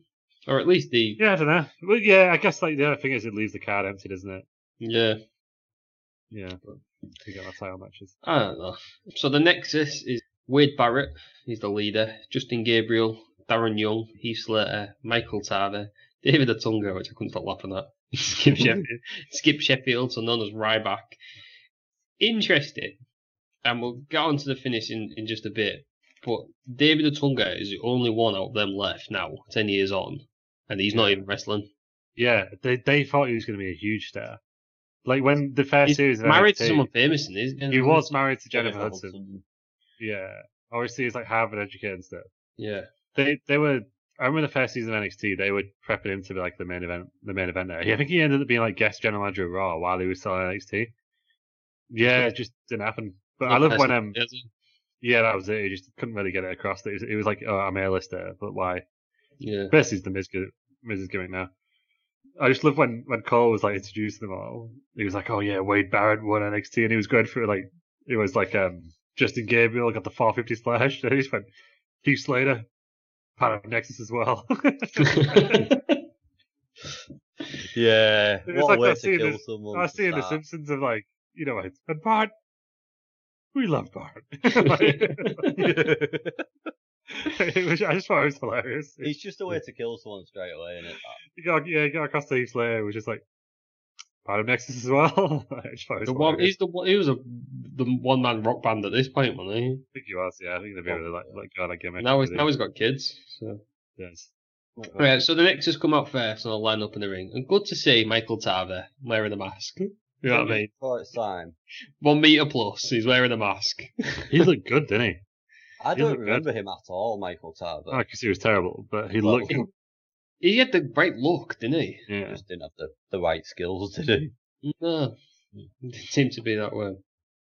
Right, so the Nexus come out all as one. Should have been wearing matching outfits, but we've already discussed that. I do like how they stand with Barrett at the front and then just sort of wing him. The V, the sort of V, yeah.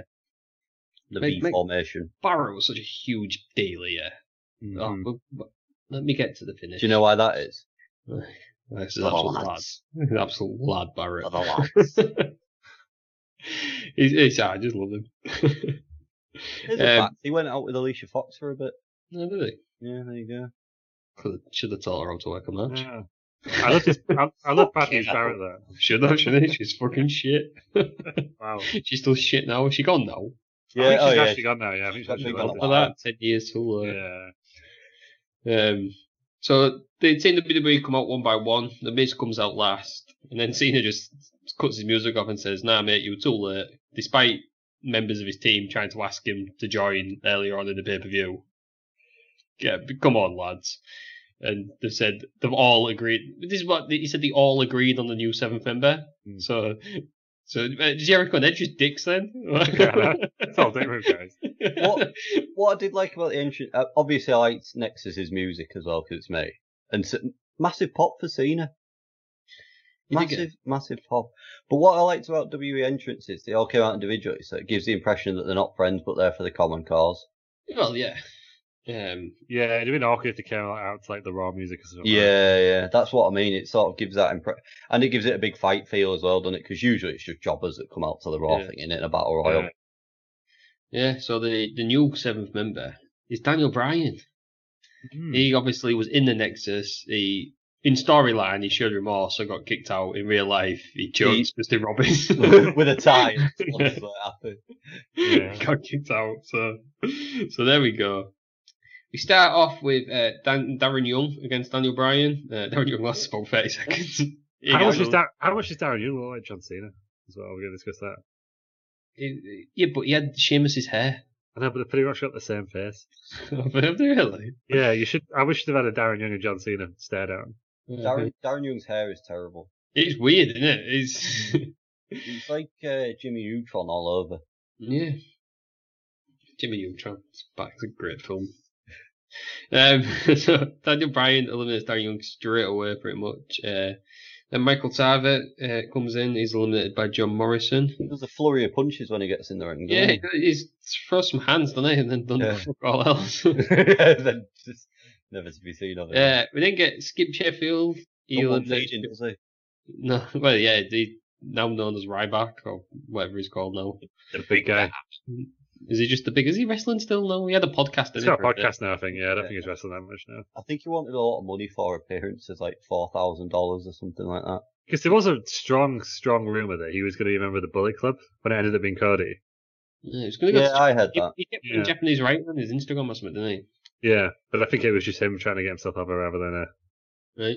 I don't know. I'd be interested. You give it a go, wouldn't you? Yeah. I liked Ryback. As we'll discuss. I'll go through the match and we'll just discuss where they went wrong with some of these Nexus people. Yeah.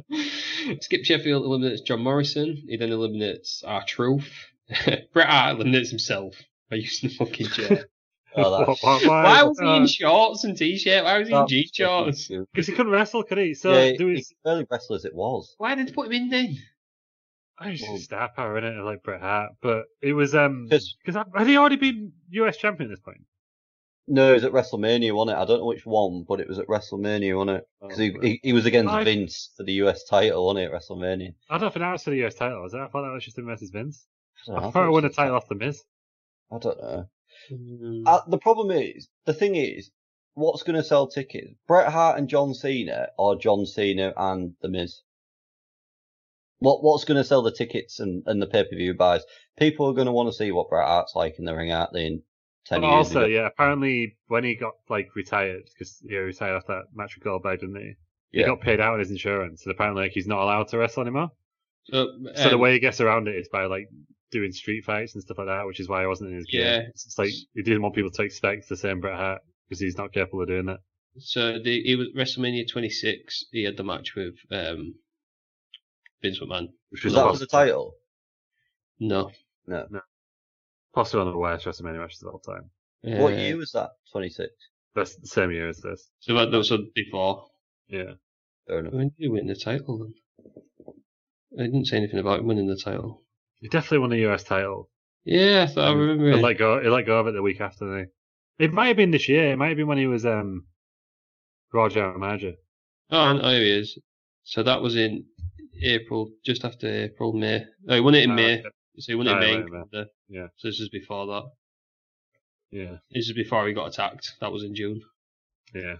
Classic. But yeah, it was a good way of getting him out, wasn't it? I guess. Yeah, in his jean shorts. So yeah, just himself by eating. But to be fair, it did lead on something. So he skipped Sheffield with the chair, and then he's Cobra-Breaker and speared, and Edge eliminates him. So he was groggy because he looked good, didn't he? Yeah. Don't you think it's a bit weird though? That it's this big there's this group who are taking over WWE, and then they're they're having this big match, but then you can win by DQ. Right? Yeah. They made a few bit of them. Made a few of them look weak as well, didn't they? Yeah, so then David Otunga comes in, he's eliminated by Jericho. So the two people, David Otunga and Darren Young, both said, yeah, I want him, I'm going to do this. They got eliminated straight away and never admit to it. It's like when you watch The Apprentice and they're like, I am the apprentice, I'm going to win. And then they get fired that week. Yeah. Project manager, and you always say, this is 100% me, this is what I do for a living, we're going to guarantee this, I'm going to get the win. Never been a project manager, ever. Yeah, then you get kicked off, though, yeah. So yeah, Jericho eliminates David Otunga. Heath Slater, he said he got buried earlier, but he eliminates Jericho, then he eliminates Edge. Yeah. So Heath Slater's eliminated, at that point, 13, 14 world titles. Yeah. So what score are we on here? So it is now 3-2. Right, okay, because I've missed a bit of Michael Cole commentary, but I'll get to it afterwards. It's fine. Oh, bring them now if you want. Well, basically, Michael Cole goes, what's he say? WWE are behind in the numbers by 4. It's fucking 4-3 or 5-4. They're down by 1. And Michael Cole goes, they're down by 4, and they're never down by 4 at any point. So it went 7-5. So it was 7-7. It went 7-5 to WWE. And then it went 5-5. Yeah. And then 5-4 to Nexus. It might be, it'll be when it was 5-4, because Michael Cole went, they're down by 4. I'm thinking, well, they're not down by 4, they're down by 1. Yeah. And then it went dick. And then it went 4-3 to WWE. Then it went 3-2 to Nexus. Then it went to 2-2. Right. 2-1 to Nexus. So Daniel Bryan's the one who gets rid of Heath Slater. And do you think he might have said they're down 5-4? Yeah, maybe. I'll try. Unless did he say it when they had 3 left and he said they're down by 4 because they've lost 4 members? Don't know. It could have been. It could have been Michael Cole being Michael Cole as well. I think I thought it was Michael Cole being Michael Cole, but who knows? Yeah. So after Daniel Bryan eliminates Heath Slater, Miz comes in and attacks him from behind with his Money in the Bank briefcase. Wade Barrett then eliminates Daniel Bryan. This is the bit that gets everyone's cross. So it's 2-on-1. Daniel Bryan. It's Cena for WWE, Wade Barrett and Justin Gabriel for the Nexus. They do with the DDT on the concrete floor that rips up all the padding. That's Barrett on Cena. Then throws Cena in the ring. So Cena's out cold. Justin Gabriel goes up and does a 450 splash, misses it. And then Cena just jumps. That's what annoys me about this. Cena just jumps up. He should just slowly covered him or something. I don't know. The thing is that you think he's near enough out cold, isn't he, on the outside of the ring? The crowd deathly silent. Justin Gabriel, and he kicks out, doesn't he, from that? Justin Gabriel misses a 450 No, splash. He don't even kick out. They just roll him in the ring and go to the 450. They don't even go to pin him. Yeah. So they just roll him in the ring. Justin Gabriel does the 450. Super Cena just fucking strengthens up, doesn't he? Just jumps up. Justin Gabriel after being beaten up. Yeah. And then Justin Gabriel just looks weak. So Justin Gabriel's out, so now 1-on-1. Barrett comes in, and literally 30 seconds later... Oh, it's fucking shit. Cena eliminates Barrett by SDF, so the Team WWE win. It went 35 minutes. Cena. I'm going to ask you both a question now. Is this the worst bit of booking by WWE in their history? Yes. Yeah, it was up there. I know I'm always contrary, but I don't think this is what killed the Nexus, like everyone says now. I think the next 3 months of storylines did that. It wasn't the path, good. Like, on the path for it. I had no issue with, like, it would have been better if the Nexus won, but I think John Cena winning. Even the Alliance, and the Alliance was probably booked, won the first one. Yeah, like, I think even if John Cena won, I don't mind that. It's just the manner of it was just a bit, it felt rushed and a bit, like, okay, yeah, he caught Barrett off guard. I guess you can kind of, like, see that would happen. Justin Gabriel who's ever missed a splash and then gone down for the free? Exactly. And it wasn't like Cena done like a roll up and like pinned him down and like, you know, there's a bit of like an old school amateur roll up where you can't get out of it. Yeah. Just a regular pin, wasn't it? Yeah. Yeah. Did anyone notice as well when Wade Barrett tapped out in the shirt in the replay? You can see Matt Striker jumping up and down celebrating. He'd spent all the match saying, "Oh, you've got to love the Nexus." And you missed one of the eliminations, R-Truth's elimination, because I said that. Yeah, no, but it's just ridiculous, isn't it? It's just poor. It's poor production, though, isn't it? How can you show a replay? Oh, sorry, I thought you said I missed it. No, they missed it. So they do a split screen, don't they? And you fucking miss him getting eliminated, and you're just like, really? It's just because Michael Cole's then going on about the replay, and then goes, "Oh, R-Truth's been eliminated." You're thinking, "Great, thanks for that." If this was me booking this match, I have not got a problem with how the full match went until the 2-on-1. Yeah. For me, though, I would have had Daniel Bryan turn on him. And rejoin the Nexus. Yeah. No, but they were setting up the storyline with the Miz, though, weren't they? You could still have done it. Yeah, because I think Daniel Bryan took the US title in the end on the Miz. I think so, but they still could have done Daniel Bryan against the Miz. If you want Cena to look strong, because apparently it was Cena who decided this was what he wanted to do on it. I think Jericho said that Edge. And Cena's even come out and said he regrets it, didn't he? Yeah. But, can I also comment on the brutal looking walls of Jericho to get rid of Otunga? Folds him, doesn't he? Like a little accordion. And then I wrote up that brutal looking walls of Jericho and Otunga, who's just not very good. Yeah. But you could have had Daniel Bryan, if you wanted to keep Cena looking strong, you could have had Daniel Bryan turn on him. Yeah. And then just beat him down. I don't think that would have made sense. Why not? Obviously, because Daniel Bryan had a lot of crowd support at this point because he got released. Yeah. Well, I don't think it would have made sense to have him turn on him. The 2-on-1. What they should have done is like I don't know, Edge and Jericho's interference mean more. Or their turn mean more than it did. I have Gabriel. That's twice Jericho's done that. It's meant fuck all. And we did it for the Team WWF against the Alliance. Yeah. They turned on a rock and it didn't mean anything in it. Done that twice now. Don't have Jericho on your team. But I would have liked to have seen it. If I was booking this from start, I would have like Barrett to just come in and take the pins off the Nexus stars. Yeah. You know what I mean? And when they've got them done, just tag himself in. Yeah. Well, Barrett should have won. Barrett should have been champion because they made him a huge star. Well, that was it. So, like, I don't think this killed itself. Like, this part killed it. It was that Wade Barrett had like 3 chances to win the title and never did it. I think Randy Orton won it off Sheamus like not long after this. Yeah, he did. And then Cena won joined the Nexus, but he wasn't really part of it. Then he got fired, but he was only away for like a week. Yeah. And it was all this that killed it. And then like the Nexus, like they finished that one. Cena literally buried him under a pile of chairs at TLC. And then he went and helped Undertaker, Kane beat the Undertaker and bury him. And it went nowhere. And he got kicked out by CM Punk. It was just, they had so many chances to pull the trigger. And obviously they were trying to build new stars around this point because like Sheamus was fairly new. Yeah, see, they've done it with Sheamus. The Miz was fairly new. He won the title. Yeah, they really screwed up on Barrett. But I don't think this pay-per-view was like the monument. I think you look back at it now and think, oh, that was bad, and it was bad booking. But this isn't what killed the Nexus. Because I was watching wrestling at the time, but I didn't watch this pay-per-view because obviously I wasn't paying for Sky Box Office. And it was a bit shit that Nexus lost. You feel like, oh, they should have won. But Wade Barrett did the next promo the next day, and he was like, oh, everyone thought about what would happen if the Nexus won, but you never thought what would happen if we lost. Yeah. And they could have carried on, but it was the pay-per-views after this that killed it. It wasn't like a one-night thing where it's like, this has killed the Nexus completely. It was from now until Survivor Series that killed it. Yeah, but see, I would have had the Nexus winning, Barrett champion, and then Cena could have beat Barrett at the next year's WrestleMania. Yeah, where instead he faced the Miz and it was a bit rubbish. Yeah, and then you could have had the Miz cash in then or something like that. Yeah, they should have pulled the trigger on Barrett massively. By far, he looked really good here. He looked $1 million, didn't He He still does. He can do a promo. He looks good. He's actually he needs a better finisher, but he's a decent wrestler. Yeah. Well, he had he can work on a finisher. He got the bull hammer elbow in the end, didn't he? Yeah. But let's go through the rest of the Nexus. So Ryback, they massively fucked up on. Never pulled the trigger on him when they should have. I think he turned into a bit of a bell end in the end, didn't he? Oh, he should have won when he was on that Goldberg streak, and he lost to CM Punk because Brad Maddox turned on him. And Brad Maddox was the ref.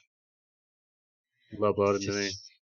But they should have just had him win in that Hell in a Cell match. Should have been amazing if he did. Justin Gabriel maybe shouldn't have been champion, but he should have kept being stayed around longer. Because I enjoyed PJ Black in Lucha Underground. He was alright as a tag champ, wasn't he? I guess he's sort of just doing the indies now, I think, isn't he? Yeah. He looks real weird now. He's got real long hair. Yeah, I saw the other day. Yeah, I'm sure it's in Ring of Honor or New Japan or one of the two. He was in Mexico. He was in AAA and stuff like that. So yeah. But there's 3 out of the 7. It's just I think it shows how much they messed up in the Nexus that you've got 10 years on this new group of stars. None of them are there anymore. Well, one is, but he's not wrestling. No, there's more Nexus members who are still with the company still. Oh, John Cena. John Cena. Is that it? Bray Wyatt. Husky Harris was in the Nexus. Yeah, he got kicked in the head so hard he forgot who he was, didn't he? Turned to the pigs. Sent to a cult leader, yeah. But I just think these 7, I don't know. Oh, I was also thinking, for this pay-per-view, to get these champions in, I don't know how many was in at the NXT show, so was there only 7 in it? There was 8, wasn't there? There was 8. Oh, because Daniel Bryan. Yeah. So I was thinking, could you have made it 10 and had a 5-on-5 match, but had the other 5 in other matches on the card? So you have WWE against the Nexus. Yeah, that'd have been good. But then you don't want to dilute the Nexus. But if you've got 7, did have 8, you could have made it 10 quite easily. Okay, what's the difference for 1 and 2 people when you've got that many already? Then you could have maybe had your champions in the main event to make it look even more important. But I guess you want your champions being pinned, but I don't know. You could have. Ways around it, wasn't they? Yeah. Yeah, I don't know. Yeah, it was all built around this match, but it was just I thought it was just as a pure standalone finish, it was terrible in that sense. Yeah, they should have had at least Barrett. Yeah. If Barrett's going to lose, should have had it even further on. They could have had. So Cena could have eliminated Gabriel. That's fine, but they could have had, Barrett should have been kicking the crap out of him, and then maybe get cocky or too much, or you know what I mean, take his eye off the ball, and then Cena reverses something into the. You know what I mean? He should have pinned him. Yeah. In the commentary, like, he should have pinned him, but he's like, no, I want to hurt him even more. Do something else. Because that would have worked. But it was just the manner of the finish. It was just over. Yeah. It felt rushed as well. I think it was 45 seconds between. It was slightly longer this pay-per-view, wasn't it? It was like 2 hours 55. Yeah. It's normally 2 hours 45 in it, so I don't know if they just had to finish early. Oh, yeah, this was the chance to right the wrongs of the invasion. Yeah. I mean, currently there's Retribution, but now everyone's saying, oh, well, this is just Nexus. Have you seen Retribution? No. I've seen bits. They're just kids, aren't they? Yeah. They're doing a similar story. They started on SmackDown last night. Apparently they look good on SmackDown. Yeah. They're, they look better because there's more of them, and they're bigger now. Yeah. But they're also doing a bit where Big E was trying to rally the locker room. So we might be getting something similar for Retribution. Yeah. But I think they look quite good. Retribution looks smart rather than just a mindless bunch of thugs. Like they outsmarted them to beat people up in the locker room or something like that. I haven't watched SmackDown, so I can't comment. I just read the results. It's just they're not great. But anyhow, even if it was great, they're going to get linked to the Nexus. Yeah. This was the one where they fucked up, basically. Yeah, they did. But he had chances to think like I don't think this killed the Nexus. I say it was the 3 months after this. And you could have had Wade Barrett still there now, been a massive star, multi-time WWE champion. Yeah. It just Knowing what you know now, it's just frustrating, isn't it? Yeah, it is. When you look at, like you say, what this came was a in it time as well. where it's like they started really struggling to build new stars. And this is kind of where it came from, really. They just didn't dare pull the trigger. And this is when Super Cena became a thing, wasn't it? If you look at the people we've got there now, it was in this pay-per-view, and the people who are wrestling now, it's a lot of the same faces. Edge retired and came back. Jericho has gone somewhere else, and John Morrison's there now. R-Truth's there now. Randy Orton's in WWE title match, like again. Yeah, Dolph Ziggler and Kofi Kingston. Dolph is still there. Sheamus is still there. Kane's still in and out. Ray's still there. Kane and Taker are still sporadic. Big Show's sporadic still, but he's still there. The women out there. That's probably about the only thing, isn't it? Bret Hart's obviously not there, but yeah, the Miz is still a big part of it. It's just like that's 10 years ago, and they've not moved on. That's what everyone slagged WCW off for not moving on and not making new stars. But yeah, it's definitely this is what I was saying. So the opening video packages was change, and no changes happened. Yeah. Cena's music was played into the show. It's like Stone Cold. Yeah. I have no issue with John Cena winning. Actually, on the man of it was just part. Yeah. It was just a letdown, and then to make it all worse, you had fucking Matt Striker commentating over it. Right, that was it. That was it. That was SummerSlam 2010. Terry Peters. What would you give this? 6.5? 7.5. 7.5. Ooh. 7. The women's match was crap. The second half was really... After the Miz promo, I thought it was really good. Yeah, so I didn't mind the opening match. The women's match was crap. What else did we have after that? I didn't mind that Straight Edge Society match. Then Sheamus, Randy Orton it was alright. Rey Mysterio, Kane, really good. Would have liked a bit more of that. And then the main event, barring the screwy finish. I'll say screwy finish. Dodgy finish. Was good. So 7.5 for me. 7.5, Lou. Would you agree with Terry Peters? I thought it was quite a good show, to be honest. It was just it's always going to be overshadowed by that finish, I think. That's all everyone's only going to take away from this.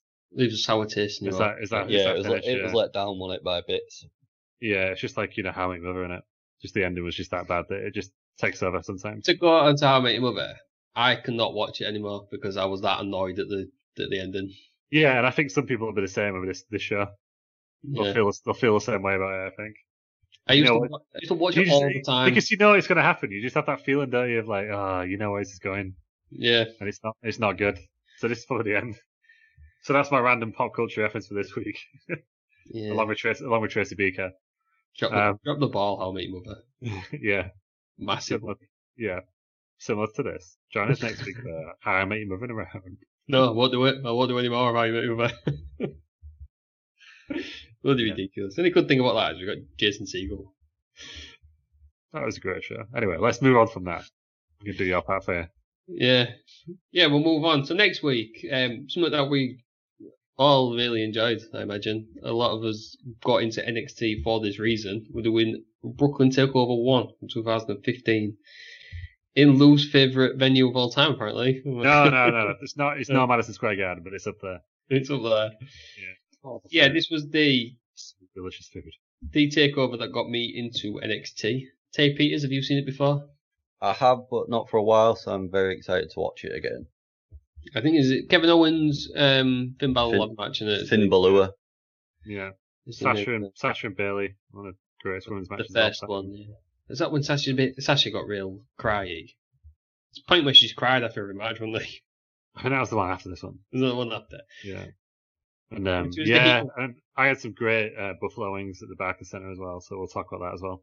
Everyone stay tuned for that. So the week after that, we're going to be doing another Summerfest. So it's the first ever time we've done a Summerfest. Yeah. All right, you feel big now, dear. Yes. It's got it really wrong, Christ. We're doing SummerSlam 2000, so Attitude Era. So we've got all the big stars there. Tay Peters, I believe you absolutely love this pay-per-view.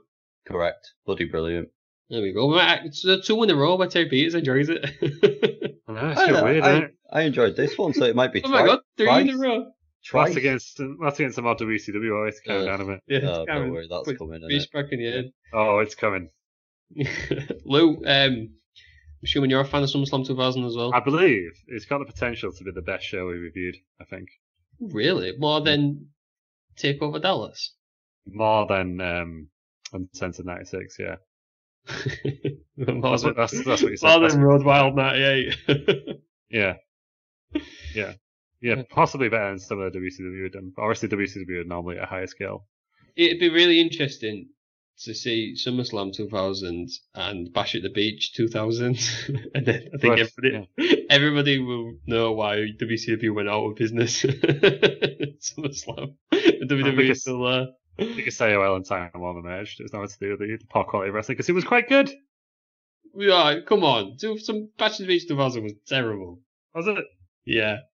Well, there's no cake on SummerSlam 2000, so. Yeah, there's no David Flair, huh? I don't know.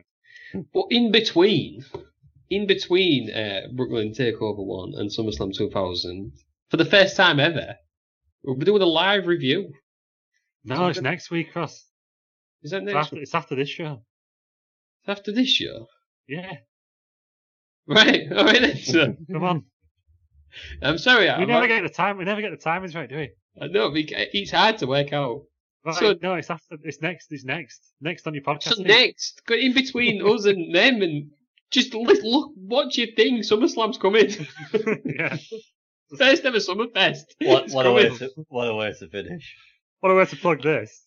I'm not sure what day we're on or where we are today, in kayfabe terms, today is Wednesday. Wednesday this on Wednesday. Yeah. SummerSlam is on Sunday night. It's coming right. up. I'll be live tweeting on the Rest Around Twitter feed. So follow us on there at Rest Around, WRES Around.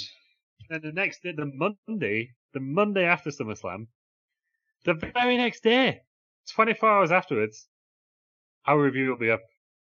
A bonus episode for you all, because we all think you're lovely and deserve a bonus episode, so there we go. Also, you've already had one, because you had the TNA one as well. So a lot of bonus content caught your ears. Dude, Wrestling Around, great content. But I will warn you now that the SummerSlam Special Edition, I'll be editing, so it won't get all the fancy editing stuff that Peters does. It'll just be... It's going to be raw. It's going to be like Wrestling Around Underground. Underground. There'll be a lot of awkward silences and no special effects. So listen to that then, guys. That'd be great, yeah. Join us for that. Get our take on the current product. You get little snippets now and then, but are we fans now? Do we hate it? Are we going to slag it off? Is Luke going to claim WCW is even better? It's surprising you hate AEW because that's. I enjoy AEW. I hate AEW fans and Cody Rhodes. I enjoy Dynamite. I think it's good. I watch it weekly now. Yeah. But I just hate that fans are like, oh my god, this is so much better than WWE, because it's not. One and two, just Cody Rhodes, get off. No, too much. So did it really upset you then when Jeff Jarrett went to the WCW? Yeah, it was shit on it. It's the shits, the drizzling shits. But he single-handedly killed WCW and the NWO. It just kills everything. Yeah, I'm surprised the Bullet Club survived. Well, yeah. There's not like one night. Oh, great. So join us for that. Like we said, Lou will be live tweeting on Twitter at RestAround. So go. I might do Takeover 30 as well, but I might not. So just check. Just make sure you're following us, and then you'll find out what. Yeah. Just see if I stay awake on Saturday night as well as Sunday night. Yeah. There we go. Follow us on Instagram as well. That's WRES Around. Follow us on Facebook, Wrestling Around Podcast, YouTube, Wrestling Around. Booming. YouTube. Yeah, it's getting there. Subscribe to us, give us a 5-star review, all the old business. Requests, obviously send them to us at wrestlingaroundoutlook.com for an anniversary of a show. So if you've got an anniversary coming up of your favourite show, then let us know and we'll do it. Or if it's a birthday, if your favourite wrestler has a birthday, we'll do that as well. Or if it's your birthday, let us know. Yeah, let us know it's your birthday. It's good happy birthday. Good to hear from the fans. You might even get the shout out. Terry Peters, where can we find you on social media? at Bell Nation on Twitter, at TesFishPod on Twitter, at Bell Nation on YouTube, twitch.tv/Bell Nation, and RL92 on the gram.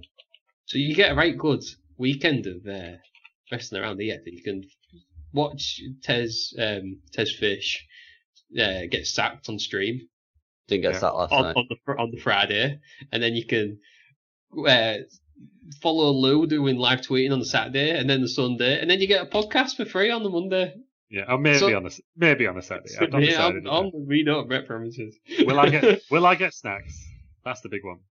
There we go. So you got, what is that? So you've got Wednesday, then Thursday you have a day off, and then you've got mad stuff, and then you get Tuesday off to recover from wrestling around, and then you get another one on the Wednesday after that. Yeah.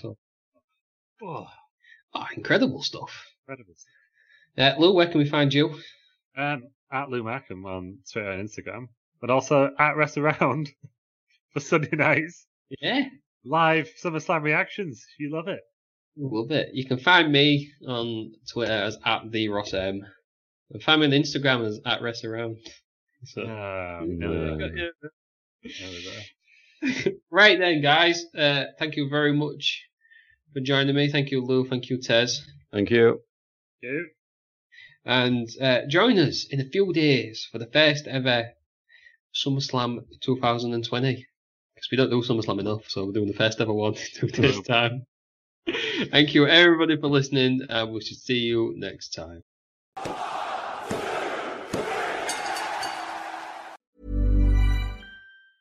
A lot can happen in the next 3 years. Like a chatbot may be your new best friend.